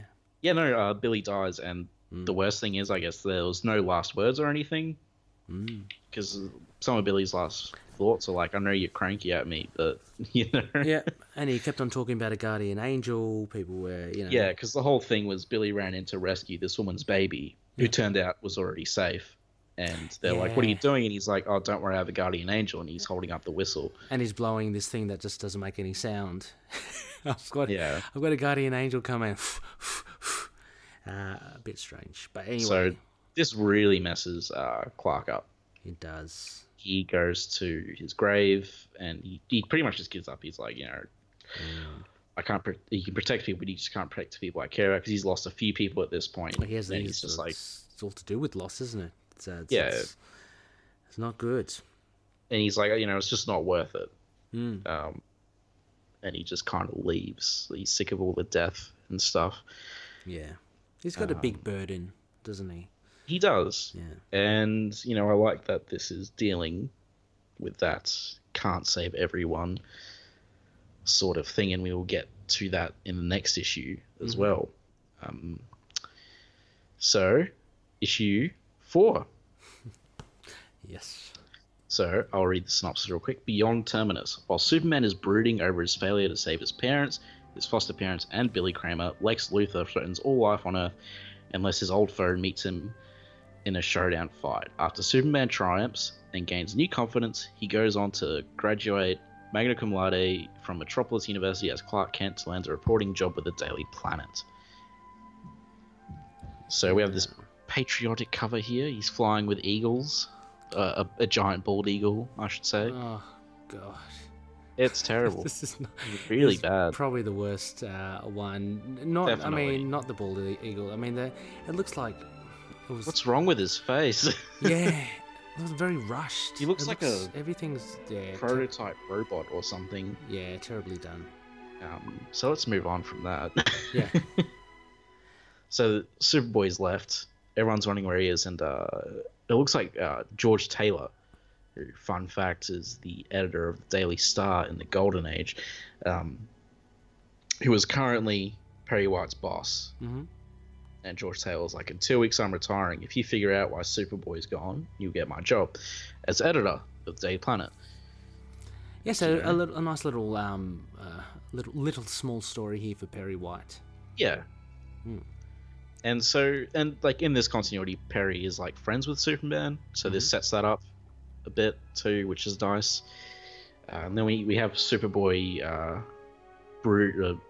sort of, I don't know, grieving in his fortress. Yep. And he has all his statues up, because he does that. He puts statues up of his friends and stuff. Yeah, I thought this was a dream, but he actually has no, statues. he does that. Yeah. Right. Quite vicious punch to himself. His statue, his mannequin. It's quite grisly. Yeah, he punches its head off. It's little bits, and you can see jaws and teeth, and it's pretty grisly. And he's obviously attacking himself here. He's nice southpaw. Pretty rough on himself. Yeah. Well, and this is very. I guess it just shows how hard he is being on himself, and how hard what thing he's going through. Yeah. Yeah. So Perry's gone to Henderson, and Henderson tells him about the guardian angel and the whistle, and the fact that Superman broke down when he heard about the guardian angel. So Perry's kind of putting 2 and 2 together. Yeah. That he did know this guy quite well, who died. And meanwhile, we have Lex. Lex again. Lex the Mex. Smooth launching, cranium. Yep. Yeah, launching satellites into space, because he's always doing something nefarious, really. Always doing. He's always just something, isn't he? He's only 21, isn't he? Oh, he's gotten a head start. I love his red eyes in that last panel. Yeah. I like the depiction of him in that middle panel. It's a nice clean scalp. Yeah, he's quite bald. Yeah, he's launching satellites into space, and he's not telling anyone why. Yeah. Yeah. Then we go into the Bermuda Triangle paradise thing. Bit of a cameo from the Bee Gees here. It's yeah, maybe. And they come across. They think like there's a big plane crashed, and they're trying to find survivors. And it turns out it's Superman, and Superman's like, "Hey guys, I'm just here to have alone time. So if you could go away, but be careful on the way back down the mountain." Yeah. He's like trashing this forest or something. He is. It seems like he's just been doing one better than that mannequin and just smashing up stuff. Yeah. Because they come across a bunch of broken trees, but and they hear sounds of crashing, so I guess that was it. Yeah, he's just unleashing, venting. So Luthor in classic Luthor fashion. This is very Silver Age right here. Yeah. He broadcasts himself on every TV, Broadcasting, and he's yeah. like, "People of Earth, attention! I'm gonna blow up the planet unless Superman fights me." He's got to have a stage, doesn't he? He's got to have a Oh podium. yeah, definitely. Well, that's the whole point of his plan, is he wants everyone to know. Yeah. So he challenges Superboy, but the problem is, like, he's 38 hours or whatever, these satellites will blow up Earth. But the problem is, no one knows where he is. Mhm. But Perry finds the whistle. We come back to another dream sequence with Superboy, where his parents start fighting each other, which I very thought strange. was amusing. With nails, what are they? Nails or knitting needles being thrown? Yeah, which turn into kryptonite, and then yeah, they impale him, and very weird. It's strange, and he's like, "Hey," and so Jonathan Kent becomes a super being as well. He's like, "Hey, can you?" Yeah, but Martha doesn't. That's interesting. Yeah. Well, Yeah, she does well against. She doesn't have a costume or anything like Park Kent does. Wonder if that's deliberate. What's the Superman's mum's name? Not Martha, the other one. Lara. Lara. And she makes short work of Lara. Throws her through. She does. Yeah, it was pretty cool. Nice move, Martha. So Superman has this kryptonite knitting needle. It's like, "Hey, can you guys save me? You're my son." And they're like, "Screw you, son." But Billy comes in and saves him. And with his whistle, he's like, "Why are you blaming him? Yeah. I have the most right to be angry because he could have saved me, but he saved 1,000 other people instead." Yeah. But he says it's in that moment that he had to choose the greater good, and that he became a man as opposed to a boy. Yes. Which is, I guess the transition really from Superboy to Superman, I suppose, was him choosing to save a bunch of people he didn't know, as opposed to the one person he knew and was close with. And greater good, responsibility, something Superman the movie failed to accomplish, because the same thing happened, but he just went back in time and saved her anyway, and didn't deal with it properly, as opposed to this, where he has to learn how to deal with letting someone close die to save thousands of other people. That's right. Arguably, he grows more here than in the movie. Oh, he does. He absolutely does. Yeah. I mean, look at Superman 2. He's like mentally stunted. Like he is. He gives up his power. Like, it's just the whole thing is like. Anyway, like this is literally just better. Yeah. I'm sorry. It's just. Anyway, the point is, there's a lesson to be learned, and you have to make hard decisions and stuff. And Clark has to deal with not being able to save everyone, and he has to deal with choosing the greater good as opposed to his own needs and the people he cares about. Yeah. Which is, I think, a very important aspect of Superman, which some people ignore. That he knows that sometimes he might not be able to save the people closest to him, and he doesn't freak out about it. But yeah, that is a very important point. Like he has to choose. There's choice, because I mean, really, if he doesn't have those choices, then he can just do anything, and there's no tension or no drama to anything he does. If he can address everything, then what's the point? You know what I mean? Yeah, exactly. Yeah. If he can just go back in time and save people, what's the point? Exactly. Just do it again. What lessons are there to be learned? Yeah, exactly. You couldn't save Park Kent. I thought that was teaching a good lesson. Oh wait, no, it wasn't. Why don't you go back and save Pa as well? Yeah. Anyway. Well, that's it. The fundamental thing, isn't it? Like, you look at Spider-Man, obviously, Uncle Ben. Yeah. These are huge terms. The Punisher.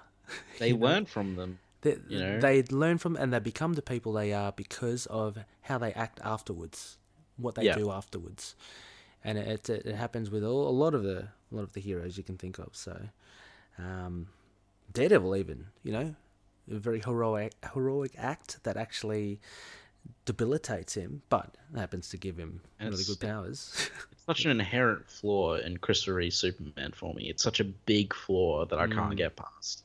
Well, I mean, now you point it out, it is quite a and this whole thing about, I mean, and time travel's always a bit weird though, Yeah. because you can all, there's so many ways you can go around it, and so with how they depicted it there, yeah, you can easily just fix your problems just like that. And in the Superman the movie review podcast, we did point out that there's other factors we have to consider, like A, it's just a movie. B, they wanted to have a spectacular show of power at the end, and he has to save the girl. Yep. So why don't we make a shocking moment where Lois Lane dies and he saves her? So there's also those other things to consider, but because like, what if? Look, I'm just thinking, Con, here, just a slight tangent. What if, in that instance where Superman, Christopher Reeve, reverses the rotation of the Earth, saves Lois. What if, prior to that, like a serial killer just got captured? He reverses it, so he's not captured, and then he goes scot-free, makes more killings. You know what I mean? Yeah, it could actually be there's detrimental so to many holes. Yeah, I mean, he could be doing a lot more damage by doing that. That's the point I'm making. There could be a lot of things that he reverses that should have been done. Anyway, so I guess as you pointed out in that podcast as well, they weren't as focused on the story with that sequence as they should be, too. So, yeah. Anyway, Perry's blowing the whistle, which kind of wakes Clark up from the dream, because Billy's blowing the whistle in the dream, which is obviously Perry in real life doing it, and actually reaches him through the Bermuda Triangle, which he comments on. So he speeds to Metropolis. Oh yeah, sorry. So he was asleep in the Bermuda Triangle. Yeah. Yeah. And they tell him the score. Luther's going to blow up the planet. Blah, blah, blah. As you do. And I love how he goes up to the satellite and Lex Luthor appears on a monitor. Just the absolute ego of this guy. Absolutely great. I love, though, also, I've never done this, heard this, Superman tracks it through, I don't know, the signals that's being shot up to the satellite. Superman is I'm pretty sure he did the exact same thing in, remember when Lex blew up his own planet? Right. So he followed... Did he do the exact same thing at the start of that? I can't remember, but it's a pretty impressive skill to have. Yeah, totally. How he can tune into whatever frequency or wavelengths that are being emitted. It's pretty cool. Yeah. So he crashed through the wall. These are two really great panels. Look at the face on Lex as he's pushing that button. Yeah. I like the crash. I like him crashing through. That's it's great. Yeah. It's classic. There are a couple of good panels coming up. We'll get to it. Yeah, he lifts up Luthor. What are you doing? Yeah, but this is the big reveal. This is cool. Luthor gets superpowers himself. Yeah, through the satellites. It doesn't really explain how, but you don't really need to. You don't need to know. Luthor's a genius. He's a genius. He can do what he wants. Man, he can do this. Well, in the Byrne run, he can actually shunt Superman's powers. This guy is formidable. Yeah. Well, I mean, there's a reason he's Superman's greatest enemy. Yeah, absolutely. So hang on. Let me just have a look. What are they? They're scanning each other for. To see if they're real. So, to make sure that's not a Superman not robot. a client. Yeah, that's it. And he's returning the favor. Yeah. Yes. Because they've both done that to each other before. So. Yeah, right. Superman's done that as well, has he? Okay. Yeah. And this is a great fight. This is a very Silver Age fight as well. It's goofy and it's awesome. I love Lex launching headbutt into Superman. That's one of my favorite ones. Why not just headbutt him in the abdomen? And the second one is that awesome, double-fisted friggin' slam down. Punching him on his head. He's like a nail. Yeah, he's driving him into the ground. He's driving him into the ground. It's hilarious. I'm kind of glad you have powers. I always wanted to knock some sense into the head. I posted that on the page actually when I read it. I put it on the page. I thought it was that funny. It's hilarious. Yeah. But anyway, so this is actually a very smart thing what Superman does. He maybe coerces, right, Lex Luthor to go down towards the Galanite. He's using Lex as like a nail and he's smashing him on the head. So he's forcing Lex to go underground, and Lex thinks he's being clever by escaping, but Lex doesn't have super sense. No. Yes, he doesn't, and that is his undoing. That's the only difference, right, between he and his senses, I guess, one of the things. Yeah, they mentioned that Lex doesn't have the senses. He just has the strength and vulnerability in the flight. So he doesn't know where he's heading towards. And he's heading towards the lead ore, which cuts off his energy, as we know from Super. Lead is Yeah. So he needs to be rescued. He's like, Yeah. help. Yeah. And Superman says it's pretty ironic that he couldn't save his Yes. closest friend or his parents, but he can save his deadliest foe. I thought that was one of the few, like, the nice ironies. Yeah. In here, pointed out. But Lex actually still gets the better of him. Sort of. I mean, essentially, Superman plays possum. Yes. Lex gets the upper hand, Superman plays possum, and Lex is like, I did it, I killed Superboy. Ha ha ha. Yeah, exactly. And he's broadcasting into the Earth, and everyone's like, oops. Yep. He destroys satellites, and Superman comes in, and he's like, oh, you fell for the old stop my breathing and heartbeat trick. That old chestnut. And Lex is like, all right, I give up, you won. Yeah. So that makes short work of that. But yeah, so Luthor again, the troublemaker, he gets... I love his face on that bottom left panel. It's good, just isn't so it? smug. It is, yeah. Again, It's this game to him, you know? Really good portraiture here from Kurt Swan all throughout this series. Yeah. I guess he still hates him, but it's definitely before the absolute immense hatred that we experienced when he blew up his own planet. Yeah. That's terrible. Yeah. And, then we get a weird scenario. I guess, just one thing, this is an important moment because he declares himself Superman to Lex, not Superboy. Yes, that's true. So he's forever changed there. Lex looks like he's enjoying the flight. Look at him. He's loving it. He's a bit manic. Yeah. So it makes front page news. Daily Planet. Superman defeats Luthor. Yep, so that's very well established now. And in a little parallel story, Perry White, editor-in-chief. So we get a very quick little origin of Perry White in this arc. Yeah, which is nice. Yeah, how he gets to where he is. I'm glad it's not Lois Lane, because that is done to death. Yeah, I'm glad as well. I mean, like, Perry needs a bit of spotlight, a bit of time to shine. Yeah. And then we get another parallel here with the wheelchair. And it's Ducky. Yeah. Ducky. And I thought that was a pretty nice moment. Yeah. I like how Ducky gets his act together and, has a happy ending. Yep. Because, like, a lot of people had doom and gloom fates in this, but so there's a little bit of Laurie, he breaks up with Laurie, Billy dies. It's good that, Ducky turns his life around. Yeah. Yeah. Oh, here's this is Tommy Lee. So, well, okay, again, I assumed, but it was... They flew in from Hong Kong. So, tell me about your great work in Vietnam. So they, work in Vietnam. Okay, maybe they are from Hong Kong then. Yeah. Well, I mean, I'm assuming Lee, they're like, possibly. Oh, would you and your parents like to join us for dinner? And Clark's parents dead. Yeah. And he's small tears, silently weeping behind the glasses again. Yeah.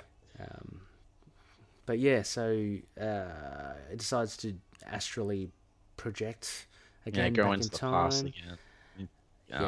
And he gets a poignant time here, just as he's graduating from high school. Yeah. So there are some prophetic words here. You can direct your future, but you can't change your past, which kind of gives a little heads up to Superman that, stop dwelling. Well, that's the whole thing with this character in this, is that he's dwelling on the past and all these awful things that have happened. Yeah, and then we get Superman, doing a quick change to attend his graduation. Yeah. With his friends. Of course, there's Ducky. He's kind of turned a corner as we've mentioned. The little joke here I thought was pretty cool about them eating, going out for dinner. I think Clark kind of assumes that it's Chinese. And he goes, no, we're going for Italian. So Italian. Yeah. So a bit of humour there, but this is kind of just like, I guess, rounding out the university aspect, the college aspect of Yeah, this. I mean he's graduating, so yeah. And then we get Clark Kent going for his interview at the Daily Planet. Yeah, with an established now Perry White. Yeah, as editor, and He hasn't. He's not as stressed as he is like nowadays, right? Because he's still got what do you call them? Like the sides of his hair still coloured. yeah, they're not grey yet. Yeah. So, and he's still with his wife too. Oh, okay. In this continuity, they split up. Right. But yeah, Yeah, and so that basically ends it. Like, yeah, he gets the job, and I guess he's a fully Clark grown. Kent's calling him sir, and he's like, "Don't call me sir," because it's the "Don't call me chief" Ah, yes. thing. Can't Oh, call him okay. anything, I guess. Right. Yeah. Yeah, and it's kind of like Clark is a fully grown, fully developed now. I think he's put the past behind him and all that. Yeah, he looks a bit older too. Because there's he's there is a difference between the young adult Clark and the adult Clark. It's a bit of a subtle difference, just a couple of lines on his face, I suppose. But yeah, very. Now that you mention it, it is quite obvious. I don't know. He's got more of a chiseled jaw. I mean, it is obvious, but it doesn't stick out. Like No. Yeah, it's a natural transition. I think it's done pretty well. Oh, testament to Kurt Swan, really. Definitely. Yeah. So that concludes that issue. Yes. So that is all 4 issues completed. What interesting 4 issues. Yeah, they were interesting. Kind of. I mean, like as we've mentioned, the ups and downs. Before we get into, I guess what should we rate this out of? Bermuda Triangles. Okay, Bermuda Triangles. Just off the top of my head, yeah. And who is it? Your go? I can't remember. Let's see. Shazam was last time. I mean, I have no problem going first. Yeah. So we're going to do ratings and then post-discussion, are we? Or should we do post-discussion first? Okay, yeah. Let's go Post-discussion first makes more sense. Yeah. So, I really enjoyed this. Mm-hmm. I'm a big fan of this era. Yeah. And the Kurt Swan art is certainly, no slouch. Oh, for sure. As we've talked about, there's like a bit of weird, classic silliness in there among with the other stuff. But I don't know. I ended up really enjoying this. It's not perfect, but I think for anyone who's a fan of like this Earth 1 Superman, I think this is a must read. Mm-hmm. Okay. Because it really does cover that gap in that Superman's history.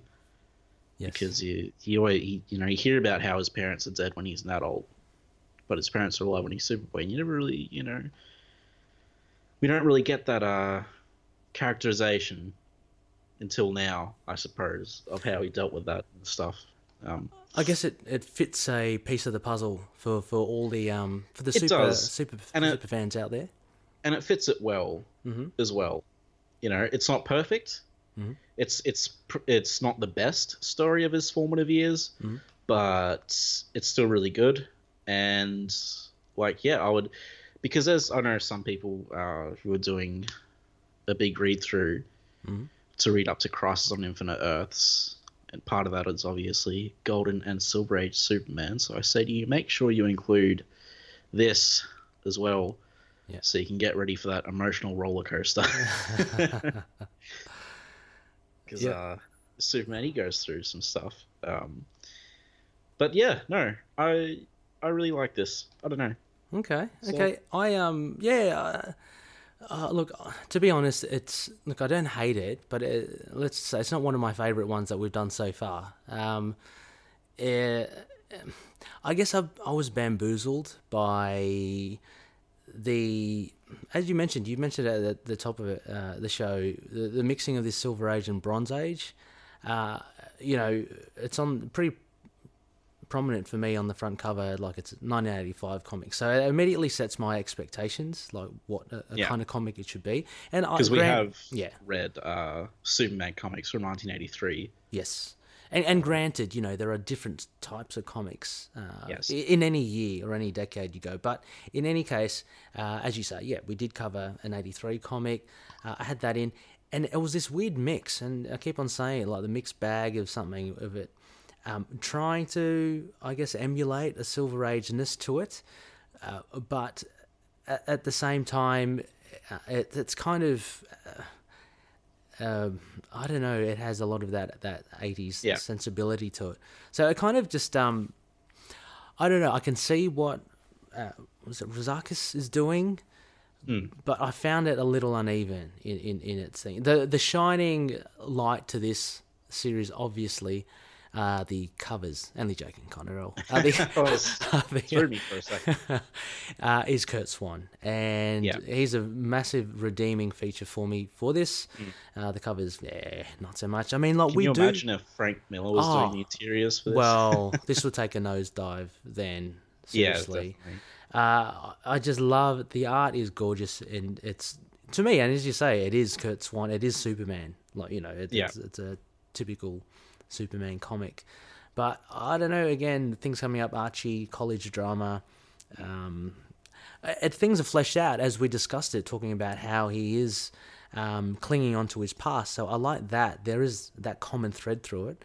But when I did the first read through, I just got a bit of a jumble of everything. Like even the Laurie Lamaris, the mermaid. Yeah. You know, that was in there. She's a mermaid. You know, that was a bit out of left field. But you're telling me that that's part of the history, like, of Superman. And that's the thing. It's its own story as well. Yeah. You know, Superman falls in love with a mermaid. Totally works as its own story. When you make it a subplot, as I mentioned before, it's a bit. It's like, what's jumbled. going on? Yeah, it's like, what's going on here? And it kind of tied in, I thought, because of the Bermuda Triangle. You have the Bermuda Triangle aspects. I don't know. There was a bit all over the place. That's all for me. Yeah. I suppose people reading this back when it came out, they probably all knew who Laurie Lamaris was. Yeah. Because, and that's the thing. Bronze Age, it can get really goofy sometimes, but there's just, I don't know, a subtle difference. Even when Bronze Age is really goofy, it still feels like Bronze Age. Yeah. And this had the sort of, like, we're not talking about Barnes, because Ray and I have both read some staple Silver Age and Bronze Age stories. Oh, absolutely. And like Brainiac and his monkey. You remember that? Yeah. That was pretty funny. Yeah, exactly. But, so I think the highlight for me, besides Kurt Swan's art, I really liked Superman's characterization. Yeah, okay. I liked his development and his thought process. It felt really genuine to me. And I think, honestly, that's what carried the whole thing for me, was that in combination with the art. Like, I just thought, this feels like Superman. It's a really great look inside his head. Yeah. Especially, like, this particular version, I suppose. Yes. Felt very nice. It felt like coming home. Okay. I suppose, for me. Well, that's good. I mean, it would have to. I mean, I do agree as well. Superman's probably has the best characterization in this story. There are a lot of characters in here, and we've mentioned again Billy Kramer. Again, for me, a little bit unevenly portrayed. Maybe it's dated. Maybe like he did have some moments where it's like the author was kind of trying to make him mysterious. Yeah, and I think that worked, I suppose. And then that never really. He just turned out to be like a kind of stand-up guy. So you're just kind of wondering, like, oh. Yeah. Well, that mystery was conveyed to me as a bit of just an oddity. Like, so again, it could be a dated thing. And so there are a lot of characters here, but by far, Clark is given a good characterization, which is good. Lex is very cool for the little bits that he is in it. Oh, Lex is just Lex, really. Yeah, I enjoyed that. Actually, having said that, I'd say I enjoyed Lex's part in it towards the end. Definitely. That was a lot of fun. But then again, see, we've got Bermuda Triangles, we've got Lex, we've got mermaids, we've got college drama. Yeah, There's just a I lot know, right? going on. So There is. Yeah. I feel like I love the Bermuda Triangle as a mystery, but I feel like, did we need it? yeah, I get the metaphor and stuff, but it's such a specific. yeah, It again with the it's like the Bermuda Triangle. I feel like that could be its own story. yes, Like they could devote 4 issues to that. mm. So it was a bit strange, but yeah. yeah, I mean, I had an inkling as well. Again, it's a dated thing. Like maybe back in the mid '80s, the Bermuda Triangle was quite a fascinating, phenomenon, I guess you call it, because I remember when I was young, young, that the Bermuda Triangle was out. It was one of the greatest mysteries, right? No one could really fathom it. Yeah. And nowadays, everyone's a bit more savvy and a bit more, suspicious of, things that they can't explain. Everyone's we've more all figured out it's a portal to hell. So yeah. But I mean, everyone's kind of the first inclination is, okay, there's got to be a scientific reason behind it. Whereas back in the mid '80s, it seemed to be more like, people were more prone to believe in the Loch Ness monster in the Bermuda Triangle. So by having that in the story back then, it could be quite a fantastic element, But by today's standards, it's it's a Bermuda Triangle. And I guess there's also, because we talk about all these plot threads and stuff, but we look at the time it was made, and this is when, like, a mini series of issues that was pretty new to comics. Right? Yeah. Like that started around this time. I think they'd only done 1, maybe 2 Superman mini series before this, and one of them was World of Krypton, not John Byrne's, another one. So this was a new thing, and I think people were still getting used to it and how to do it. So, because like now this is one of the most common forms. People are essentially writing 6-issue miniseries and ongoing runs so they can be put into trades. Yeah. But it was pretty new back then, so maybe that it was an experimental era. Yeah. She meant from the writing point of view, like the writing point of view is what I'm exactly, talking because the pacing and all that for a 4-issue mini.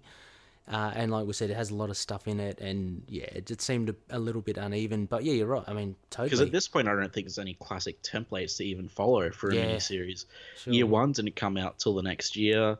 Same with Dark Knight Returns, which were both huge miniseries when they came out. Yeah. So I guess I'll take that into consideration. But pioneers, etc. Setting the stage for the future. Hats off to Razakis. I'm not going to have no way to defend it. I'm just saying. No, for sure. I find it interesting. Well, that is interesting. Historically, that is quite interesting. Definitely. Because it is reading more like a serial thing. Like it kind of the whole ongoing thing, subplots and stuff. Yeah, exactly. It just keeps on kind of bringing up more stuff, and there's no kind of structured beats that we're used to now in minis. So. Yeah. And another thing I want to talk about, you mentioned the Archie comic thing a few times. Yes, I did. And it's funny because, you get Superboy, like it's kind of Superboy. When you're getting like the Superboy mythology coming from Smallville and going through college, especially at this point in time, it's kind of unavoidable, I think, to get some Archiness in there, because it's such a Smallville's such the innocent town, and I'm trying to. It's very American, and not like it's unmodern, especially Superman at that point. Like, it's it's very, very. I think people might figure out what I'm trying to say. But, Oh no, I know what you're saying as well. Yeah. Very traditional, conservative in the ways. Yeah. So I think a bit of Archiness. When you're drawing from Superboy stuff in the 60s and stuff is like unavoidable. And I guess watching Smallville, I'm used to a bit of teen drama cheese. But there's nothing wrong with that. Again, I guess the covers kind of subvert that expectation, because covers. Yeah, and if I can blame the covers again, and happy to, because they're all of what seems to be fully grown Superman. And we know it is Superman the Secret Years, but that's all we're told. If it was kind of marketed as, this is, I don't know. Can they call it Superboy? Or there's another Superboy, isn't there? They could call maybe the miniseries could have something to do with like Like the Young Superman or something. or like how Superboy became Superman. I Yeah. mean, that's already the name of two stories, but I'm sure they could figure Okay. something else out. See, But I think this is like Yeah. secret files and stuff as well. I think this is sort of when all that was starting too. Yeah, okay. Because I think like- if off the bat they made that clear, then I probably I'm only speaking of myself, would be a lot more amenable to accepting like this college drama, because I know it's meant to be set like that. I was expecting Superman, like Superman, you know. Yeah. So yeah, again, it's maybe miscommunication there. And the cover gives the impression that there's going to be terrible artwork inside, but then you find out it's really good artwork. That's so good. A pleasant surprise. Yeah. yeah. Yeah. Yeah. Well, shall we give our ratings then? Yeah. Why not? Why not? All right, so I will go first. As I said, Kurt Swan's a big part of this. The characterization of Superman, totally on point. I buy it 100%. And, this is... when I said it feels like coming home, this is the Superman I grew up with. Uh-huh. This version, Earth 1 Superman. And I also grew up with Christopher Reeve Superman, but I have much warmer feelings toward this Superman. Uh-huh. And... he still stands a test of time, and I really enjoyed exploring this new aspect of his life that I'd never explored before. So I really want to thank James Young for recommending this, because I never would have heard about it otherwise. Yeah. And that all being said, I've already noted like my gripes, but they're pretty minor, so I'm going to give it a 7. Okay. 7 Bermuda Triangles out of 10. Awesome. Because the covers also let it down a bit too. Yeah. Yeah. Right. I do have to take that into account, unfortunately. But yeah. Okay. Really So, like this. so this is something, as I say, you'd pick up the trade for and stuff if it was out. There's no trade. But, I did pick up the issues though, so I'm glad I did. Okay. Lovely. Well, off the back of that, and again, I too would like to thank James Young. Thank you for sending this request in. It was certainly a different and an interesting journey through these 4 issues. I'm a little different from Connor, and by no means am I disparaging of the arc. It's just really not to my taste. I'm going to bump it up a little bit more, Connor, from my original score. I originally was going to give it 5.5. I'm going to bring it up to 6, I think, because a lot of it has to do with Kurt Swan, and similar to going through it and now, discovering how things or why things are in there, like the mermaid and all that. Yeah. It kind of makes it a bit. I understand it a little bit more. See, this is a problem, kind of, when you're a newbie. A lot of the things, like, just you just have to take it face value. And so I found a lot of it, I enjoyed the mermaid thing, but I found a lot of the things like uneven in the whole thing. And basically everything that we kind of said. But I did enjoy it. Look, I'm not sure. I mean, there are a lot of good Superman stories out there. The ones that we've covered, I would go towards them to grow my Superman collection on my shelf. For this one, I could wait until maybe later on, until I got the other ones first, if that is a diplomatic way of saying it. So I'm in no rush to kind of read it again, but I am in a rush to read more Kurt Swan stuff. So if anything, this has obviously flicked that switch, because he is very good, and I cannot say that really enough as well. I flicked through a lot of Superman comics at the newsagents when I was really young. So look, I ended up not collecting them or buying them, but I remember going through a lot of them, and I am sure 9 out of 10 of them were Kurt Swan. Yeah. So for me, there is a familiarity. There is this sentimental connection to that style, because I have seen it, and to me that's how Superman's kind of drawn. So that was a big part of me enjoying this arc. But all the other stuff, like the covers, all that kind of stuff. Yeah, kind of put me off a bit. So I'll stick with a 6 then. I think a 6 is decent. The art certainly deserves a big part of the scoring.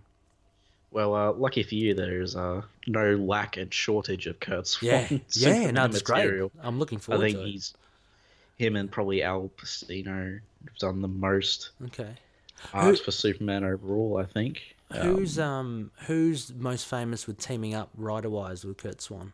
With Kurt Swan? Yeah. So which run would you say, try these Kurt Swan ones? I want to say, it's strange because they change writers sometimes. It's not like there's like a full run back then, and most of the stories were standalone until they started going into like the Bronze Age and stuff. Right. But they're obviously they've only paired up once. But whatever happened to the Man of Tomorrow, which is Alan Moore's end to the Silver Age, Bronze Age Superman, that was drawn by Kurt Swan. Okay. Obviously, an absolute must-read. Yes. Whether you like it or not is. Oh, do you like it? Up for debate. I do. I do. But it's very interesting to talk about. I'll say that much because it's it's a bit dark. Alan Moore, of course. We'll talk about it later. I want to say. I don't think it's Otto Binder. I think he was with Al Pacino all the time. Mm-hmm. So I will get back to you on who Kurt Swan was paired with the most. Okay. Yeah, it'll be interesting. Because there was like a circle of 3 or 4 writers like you see a lot. Yeah. And a couple of artists you see a lot, like 2 or 3. And Kurt Swan was one of them. Okay. So, yeah. Cool. Yeah, no, for sure. Well, I don't know. Are we gonna? What are we gonna do next? Up ahead? Yeah, I mean, can we slot that in somewhere, or we got a bit of a queue? Do we? I suppose we can. We don't actually have a queue. We don't have any requests. Okay. So I guess. Come on, super listeners, get in there. Ray and I will be talking about what we're covering next, but you, dear listeners, won't be able to hear it because we'll be off the air. So. Yeah. Well, so anything else to add or? No, other than thanks once again to James Young, and for any fans, any listeners out there, please drop us a line. We love to hear from you. There is a discussion thread up on our page and on Twitter about these comics, so after you've listened to this episode, just drop us a line as well about it. I mean, we can always discuss it next episode as well, but we're happy to hear what you think of this arc. All right. Yeah, we really would like feedback, and we can discuss things and stuff. So, well, until next time, don't drink drive. Oh gosh, yeah.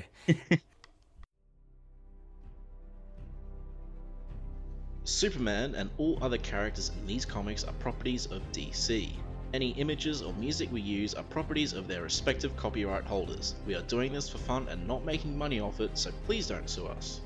You can contact us at lskpodcast@gmail.com and find us on our Libsyn, lskpodcast.libsyn.com, our Twitter @lskpodcast, our Facebook page, Last Sons of Krypton, a Superman podcast.